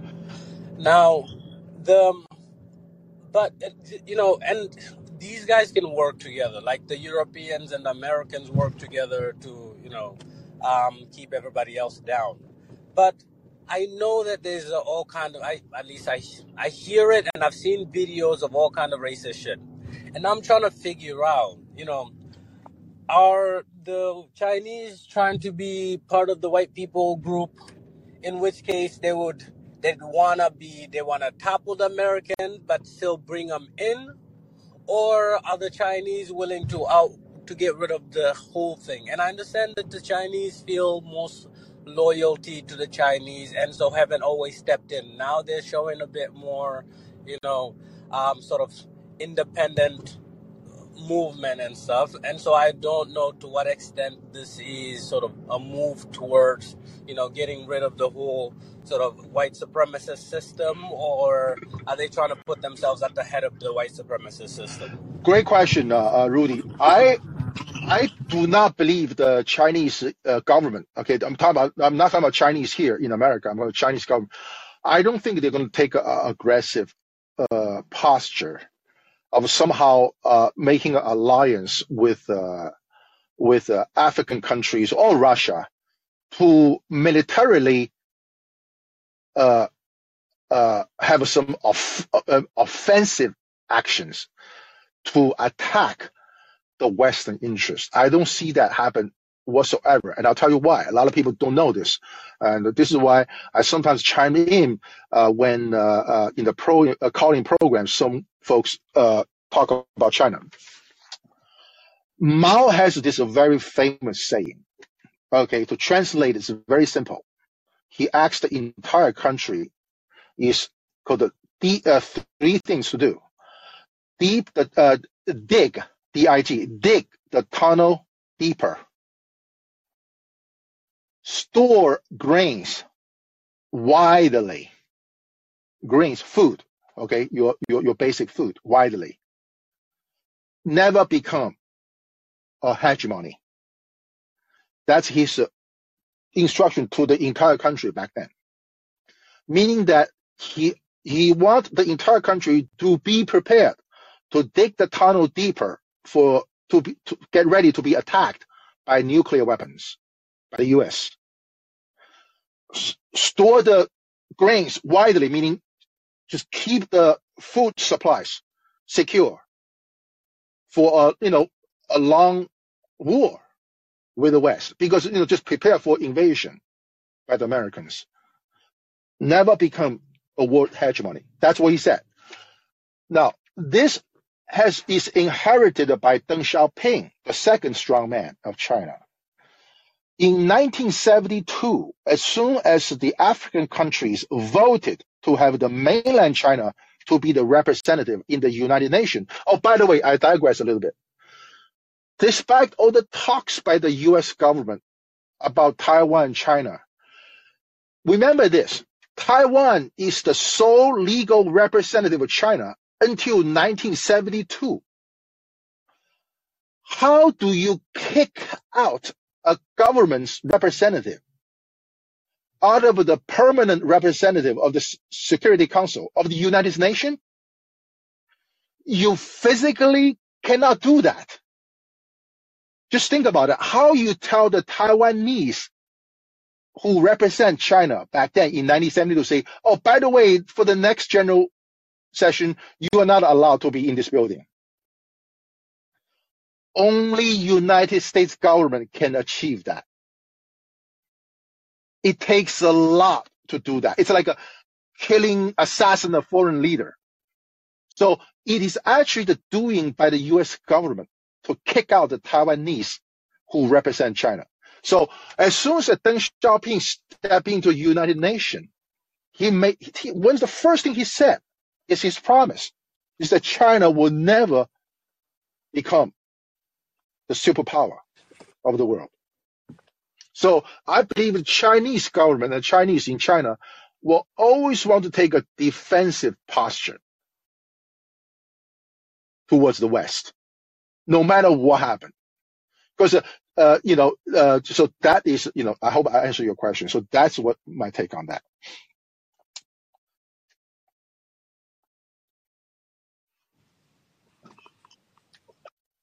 Anything else? Yeah, my bad. My app just crashed. No, perfect, man. Appreciate it. Hopefully, it's gonna be. Hopefully, it's enough to get rid of this supremacist system.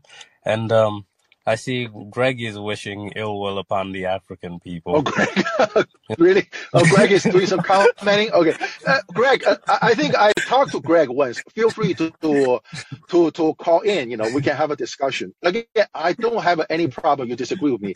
Soleil knows. I disagree with her from time to time. No, I don't take it personally. Trust me.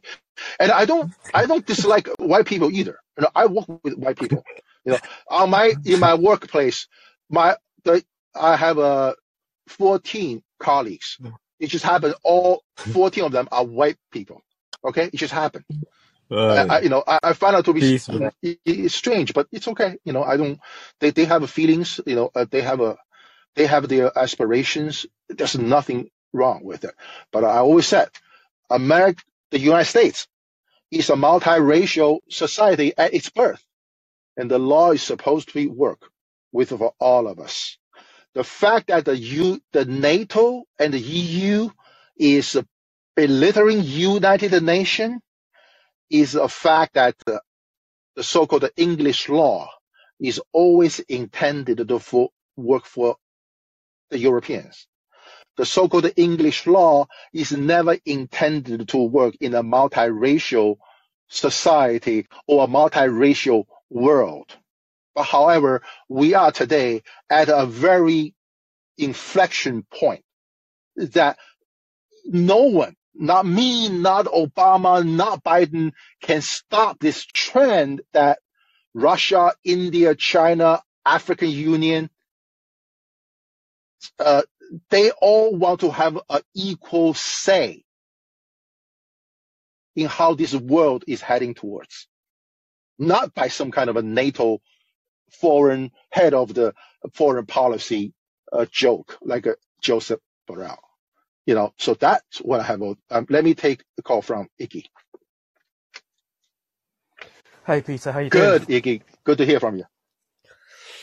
Yeah, likewise. I don't quite follow this. I'm probably a bit poorly educated, but let me just say what I think you mean, right? And just where I'm wrong, you can correct me. You're basically saying that Europe as a continent, because it's essentially been a location of two previous world wars, doesn't have very good past form on keeping peace. And those world wars are partially based upon what might be called racial divisions across Europe between, for example, Germans and other European races in World War II, as a crude example, right? Yeah, yes.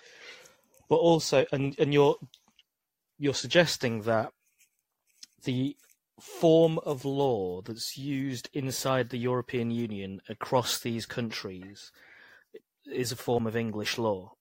No. That's what I'm saying. What I said when I say English law, I specifically say talking about the United States imported English law, common law of England into America. I'm not Europeans is separate, because I know France has a different legal system as compared to the England and all that. So no, English law is specifically related to the law in the United States. About the past conflict in the First World War and Second World War, I will give you an example why things are coming back, which I hate. Not because I hate white people, it's I hate the fact that the Europeans cannot resolve their conflict peacefully. Is this? The Polish government has formally demanded reparation from Germany. That is a big deal. That just means that the Second World War is not over. That's a big deal. I'm not taking sides with Germany or not. I'm just saying, can you guys figure it out among yourselves? There is a question. There is an obvious question, though. It's only a big deal if Poland has a way to effectively politically or legally act to try to drag that money out of Germany. If they don't, and Germany just says no, then all that becomes is essentially a theatrical political spat. Right?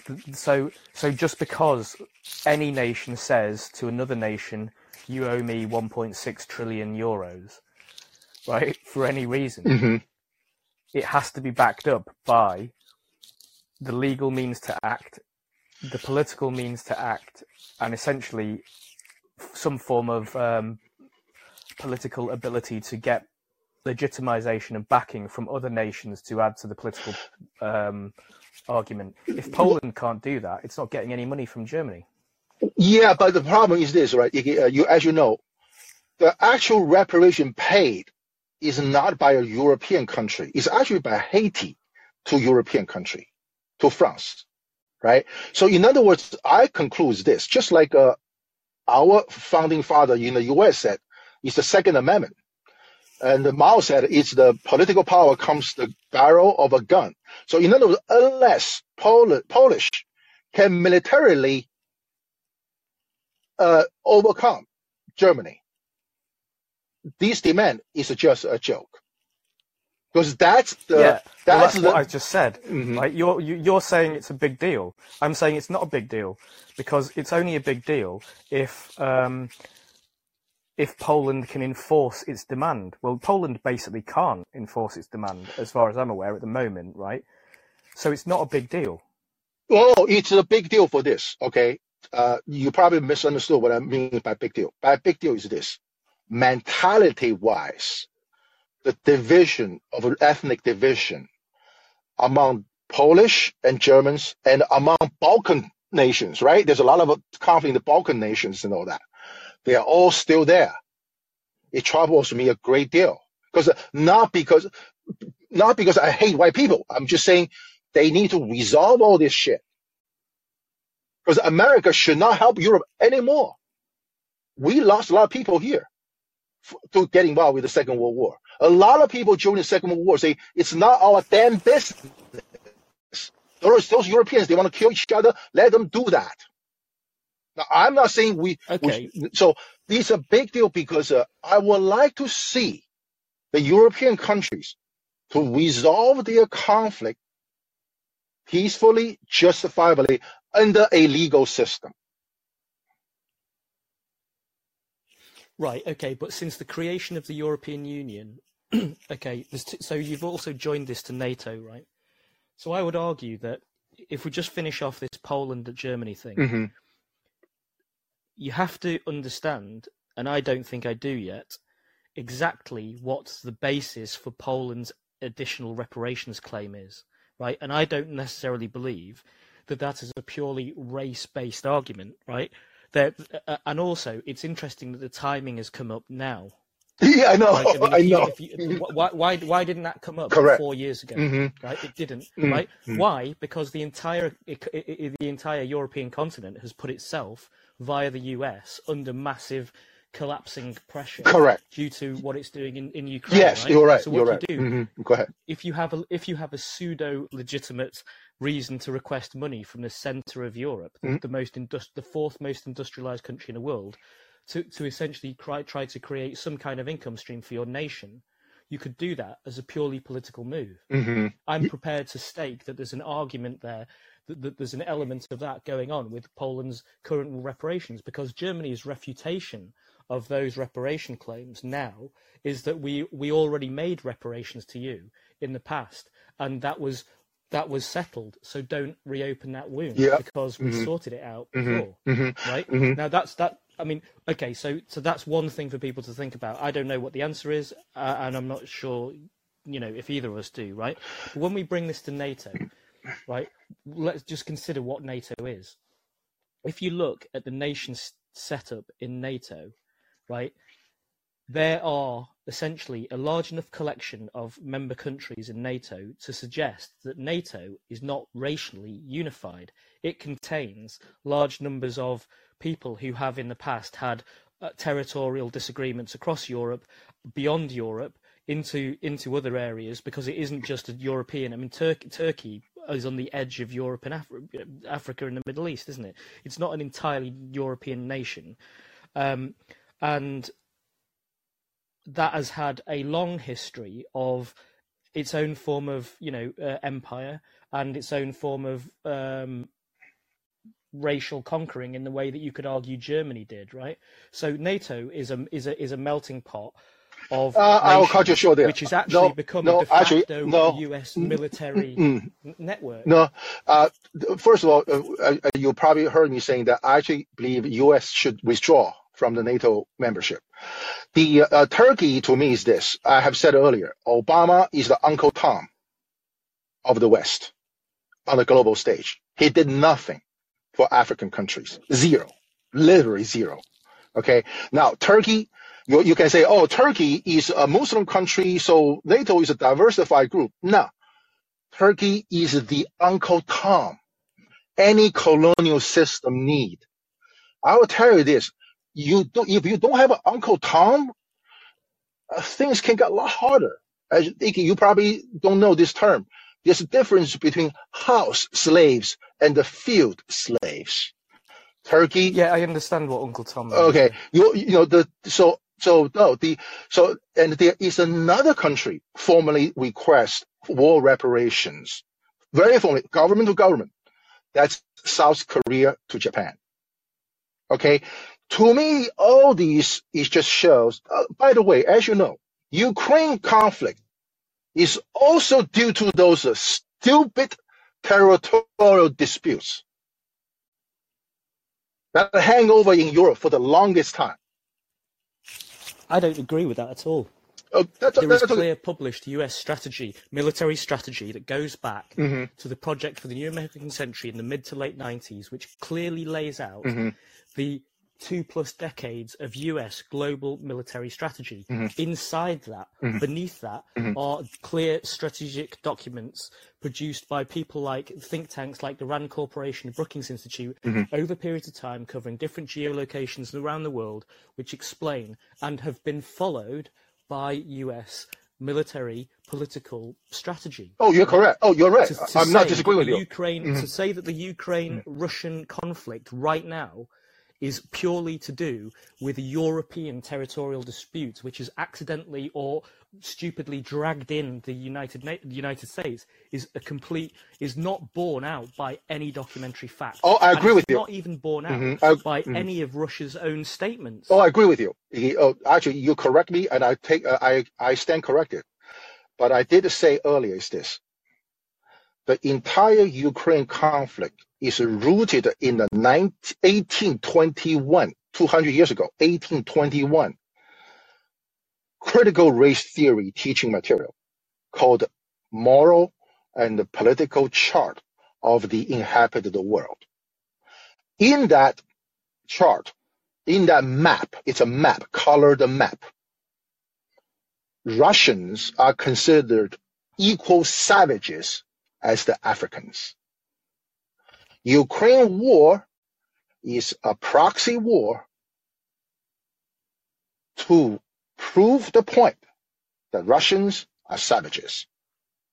I've said before, in the past, the Cold War is in the name of fighting communism. Now, Russia is not a communist system anymore.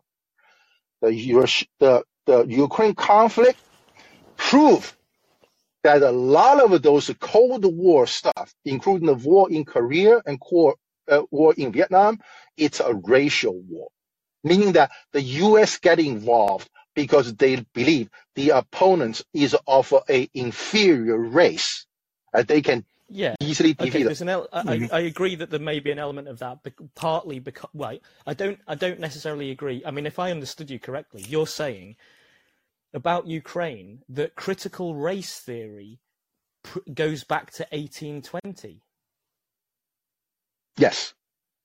Right. Well, I mean, critical race theory, as named critical race theory, doesn't go back that far. No, well, if you're saying that there is a racial basis for arguments going back to 1820, which are made by either Ukraine or Russia, saying that somehow one of their nations is superior to the other, that's not necessarily critical race theory in and of itself, is it? It is. I'll explain to you, because the Great Replacement theory is the same thing. The Great Replacement happened when the Europeans migrated into Africa, America, and Asia. That's a replacement, right? The French come out with this Great Replacement theory is depicting the same thing, but at the reverse direction. The critical race theory is a theory. I see what you mean. Okay. So okay. This is why there is a difference. So let me go back to the war. I think you're correct in correcting me that to say that the Ukraine war is out of some old territorial dispute is probably more accidental than a solid direct causal relation. I agree with you on that.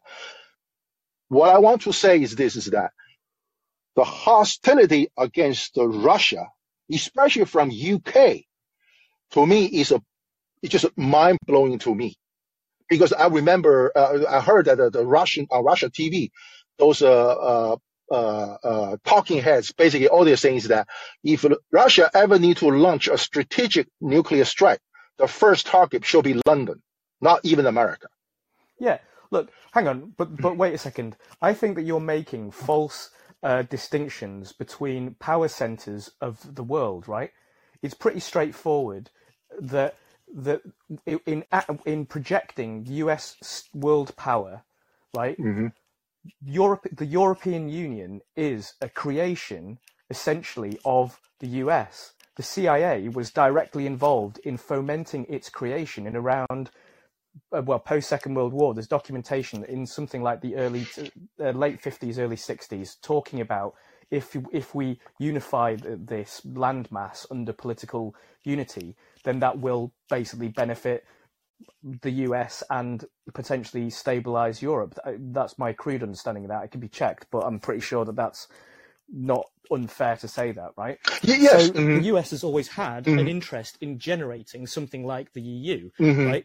And then inside that, there is an overlay of the North Atlantic Treaty Organization, which is a US military network, right? But also, it's not fair to say that the US cost itself a lot in the Second World War, because who benefited from the Second World War? The US through its reparations. So the money that it gave out through Lend-Lease and all of the other things. Most countries in Europe have been paying debt to the US until the end of the 20th century. Good to know. For a war that ended in 1945, right? So you have made a shit ton of money out of all the people you lent it to who were fighting on the European continent. And then other issues around the entry point and the timing of the US entry into the war is fairly well documented, because the US chose to enter that war. You're correct. Right, when it was misleading its own people about whether it would. Right, there's a load of other things here. Yes, that make it. I actually agree with you. Yes, that the US got dragged into the US. It went in. It chose to go in. Right. And Yes. Pearl Harbor is still not entirely what is presented on the simplistic level, right? Yes. Why would you move your entire fleet into one location, right, and then make it vulnerable? People will debate that forever, but that's an open question, isn't it? Right? Yes. So To sum up is I this. don't believe No. To sum up, I actually agree with you. Is that your beliefs that you conclude that U.S. is the dark hand behind all this world misery. I actually agree with you. Actually do. And because this is not the first time I heard your opinion. I actually agree with you. But however, in today's topic, in case you did not join earlier, is coming out of this garden versus a jungle metaphor by Joseph Borrell.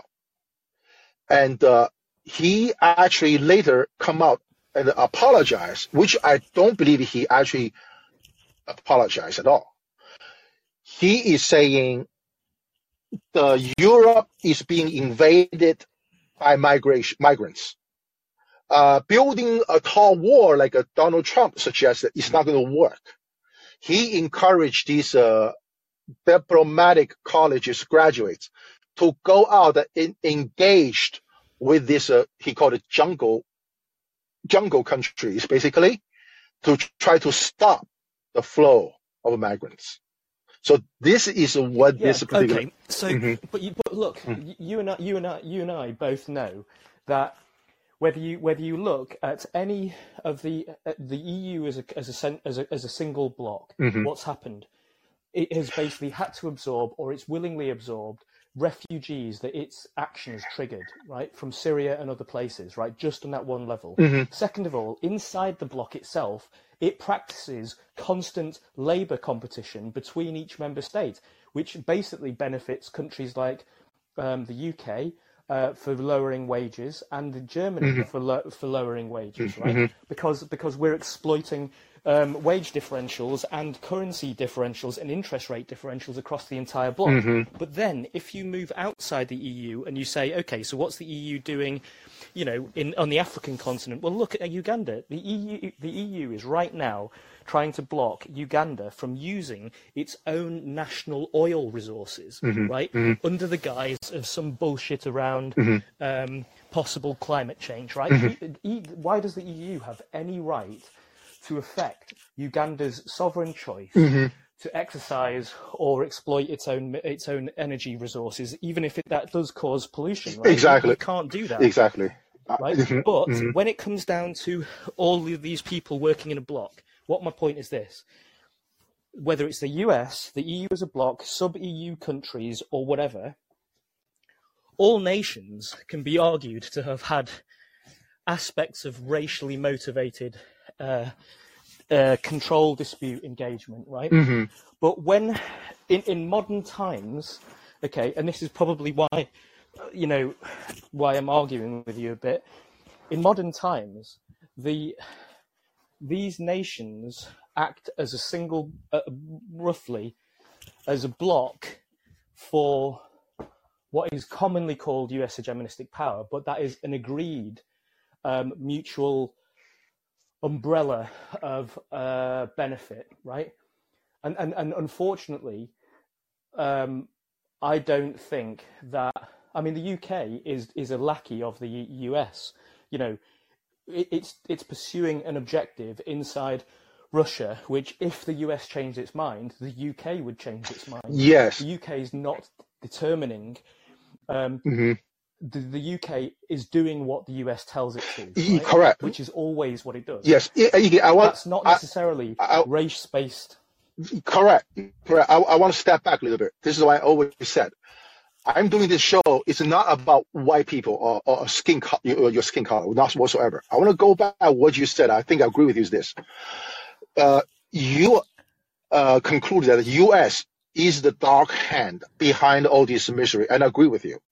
And I have said in the past is this: under the U.S. Constitution and the Declaration of Independence, our founding father is against any standing army in our country. in the United States. They specifically make laws that there should be no standing armies in this country. It's all militia defending the country. So you look at the UK, you look at those NATO countries where they all have a standing foreign army called the Americans. I don't even consider them a sovereign nation.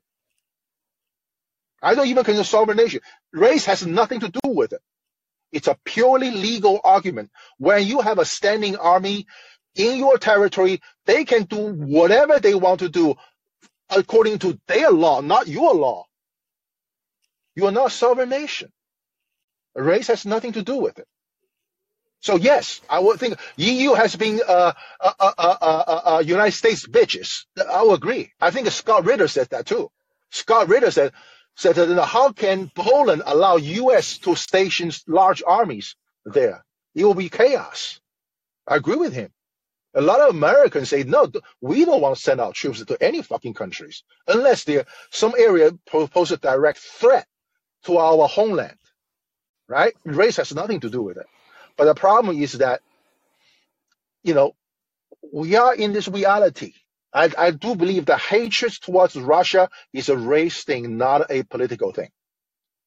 Like I said, I'm a big Vietnam War buff.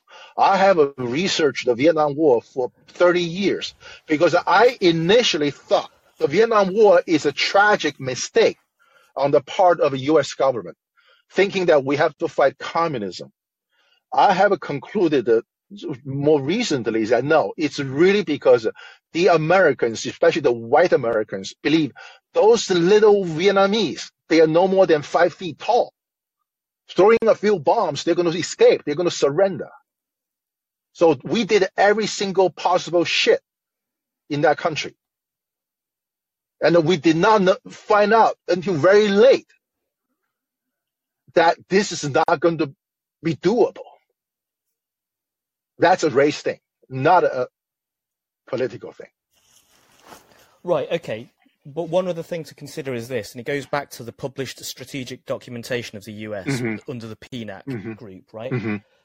And Obama said this himself. He repeated words from that, which states that under the PNAC doctrine of a document called Rebuilding America's Defenses, they determined that history has shown that the United States is the world's exceptional nation, right?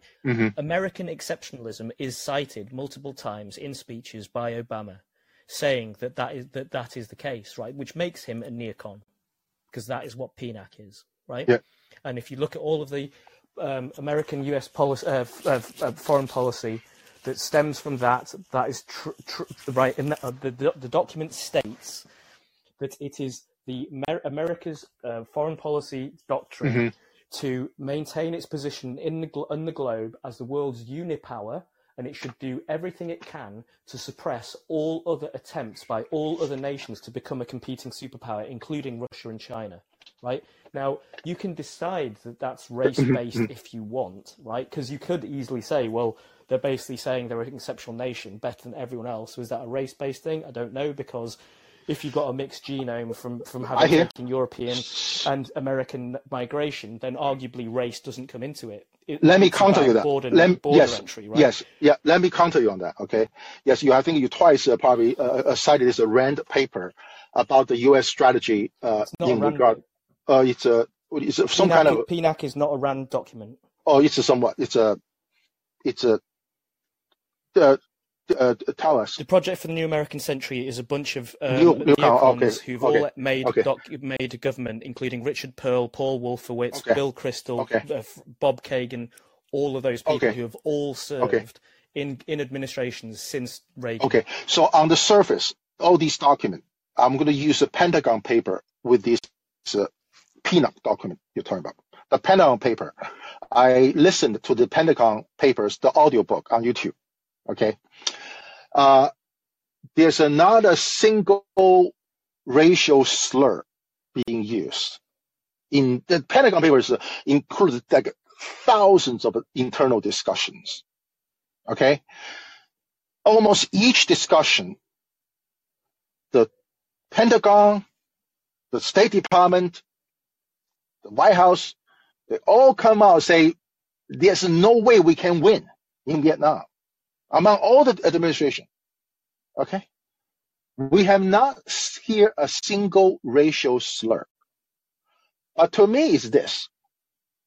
The key is what people say behind the closed door, off the record. I am damn sure all the white guys, these are all white guys. There's no women. There's no black. There's all white guys, okay? They will say this. We are talking about some Chinamen, some gooks, some short little people who are as poor as the soil they stand on. Whoever trying to back out our militaristic offense in Vietnam, you're afraid of gooks. That's very bad for your manhood. I'm pretty sure that's it. One reason I love to do this show, I call it Judicial White Privilege, the people's history of American jurisprudence, is this. Those judges and justices literally put racially derogatory terms in writing in their decision for publication. As you can imagine, the deep state in America, the NATO, the deep state, international version of the deep state, they all give out policy papers, meeting minutes. You will not hear or read a racial slur about Russians, about the Chinamen, about the gooks, about the N-word. You know why? Because that will not be politically correct. But they're there. I'm sure of it. So to say this is not racial, this is just a political miscalculation, that's actually what I read over and over again. I'll tell you this, a good example, okay? In 2068, about a few months after China blow up the first atomic bomb, an American author wrote a book called The China Clouds, how the U.S. government sent 80 Chinese scientists back to Red China. He called that 1968 a tragic mistake by the U.S. Fast forward to 2014, the author is dead. The author has a niece. He posted on Amazon.com saying this. He said, my uncle 50 years ago have said that it's the U.S. government who racially discriminate Chinese and send these people back to China and build their rockets and the atomic bombs. This is 2014. He said, it's a shame that even today, 2014, we are doing the same thing. We somehow believe some people can be less American than other Americans. Now, let me finish. This is not over yet. Not over yet. As of today, there's a survey among all the professors, tenure professors in U.S. colleges. 40% of these tenured college professors have said in the survey that they plan to return to China because they believe the conditions in America is deteriorating. The racist policy, like I said, started with this moral and political chart of the inhabited world. It is burned not in the mind of the jungle people. It's burned in the mind of the Europeans. And they may come out and deny it, saying it's not in the official document. It doesn't matter. My point in this show is this. It's written in the court document by the highest court, most privileged, most smartest people. They say Japanese are alien race. Puerto Ricans are alien race. They should submit themselves to the Anglo-Saxon laws and our morality. That's said by the judges and justices. Okay, I agree with most of what you said, right?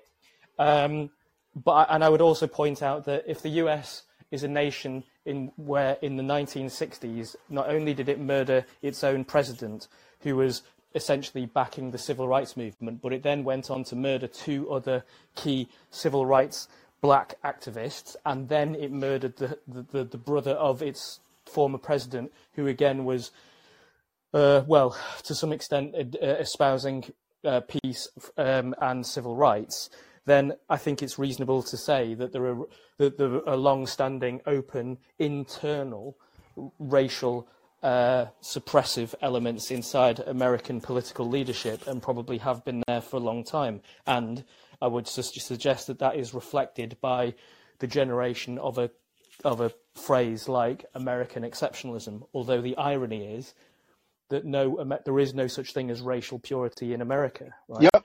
But the thing I would disagree with, or I would question, is if you look at legal documents and you look at legal words like alien, okay, then you have to take into account the difference between language and legal language, right? And while you read those documents and go, yeah, alien, right, and you read them with language, okay, you would go, well, that means that you're using a racist term, right? But if you read it with legal language, a lawyer would argue, no, we have to have a word that distinguishes between somebody who is a subject citizen of this nation and therefore is affected legally by certain aspects of the legal system because they belong to it on a citizen basis, and somebody who is not a citizen, right, and therefore is affected by our legal system in different ways. Now, nowadays, you might have found that there are other nations who don't use the legal word alien and they use non-citizen, possibly. And some people might eventually change that term alien to non-citizen for politically correct reasons, to escape accusations of racist language in the legal system. I don't think you're making enough. I don't think it's necessarily fair for you to just focus on the word alien and say that is evidence of racism in law, because there's actually some more subtle questions to be asked about exactly where that language comes from, why it's used, and exactly what it confers throughout the legal outcome. Yeah, well, I get what you're saying, but like I said, I think the master of English language is George Carlin, this American comedian. I will leave it to him. He has a lot of shows talking about the English language, which I find out to be fascinating also. But I stand by what I have concluded is that if the Ukraine war is a proxy war against Russia for pure racial hatred, and which I believe it is, then the Americans should have nothing to do with it. It's the Europeans' problem, not our problem. And I think the major mistake you're making is that you're not reflecting that. If it is a racially motivated war, right? The Europeans, the major forces inside Europe, France and Germany, both went to the table independently of the US to try to head off that, right? And they basically, because they didn't want essentially to go straight to funding a war, right? Yeah. And the US has pursued a war strategy. The evidence of the US pursuit of a war strategy is there in even 2017. Lindsey Graham is literally saying, I saw a group of fighters, we're with you, we're backing you, we're going back to the US, we're going to get funding. This is the year that we start escalating towards military action, essentially that, right? That wasn't European people caught on camera there. It wasn't European people who were caught on a phone call saying, we're going to put Yatsenyuk in, we're going to install Yatsenyuk, Yats is our guy, fuck the EU. That's the US saying that. Yes. If you cannot reflect that political reality in your discourse, there's a problem with your discourse. I hear you. Basically, I'm in agreement with you that the U.S. is the dark hand behind all this misery, and and we should agree to disagree in other areas. So let's do this. Let's take William, Yeah, if you don't mind. okay. Yeah, cool. Appreciate it. Thank you, Cheers, buddy. William, go ahead. Oh, I'm sorry. Let me make William the next caller. Hey, can you hear me, Peter? Yep. Good. Well, I put some links in the live chat. I'm going to push back on all this because we got the World Economic Forum, which has between the young global leaders and global influencers somewhere around 5,000 members that have penetrated world governments, according to Klaus Schwab. We have the international banking system, which clearly through central bank digital currencies has got a push 100 countries on board with that system. We've got the World Health Organization, 193 countries operating in lockstep. We're run by NGOs that totally rule this world.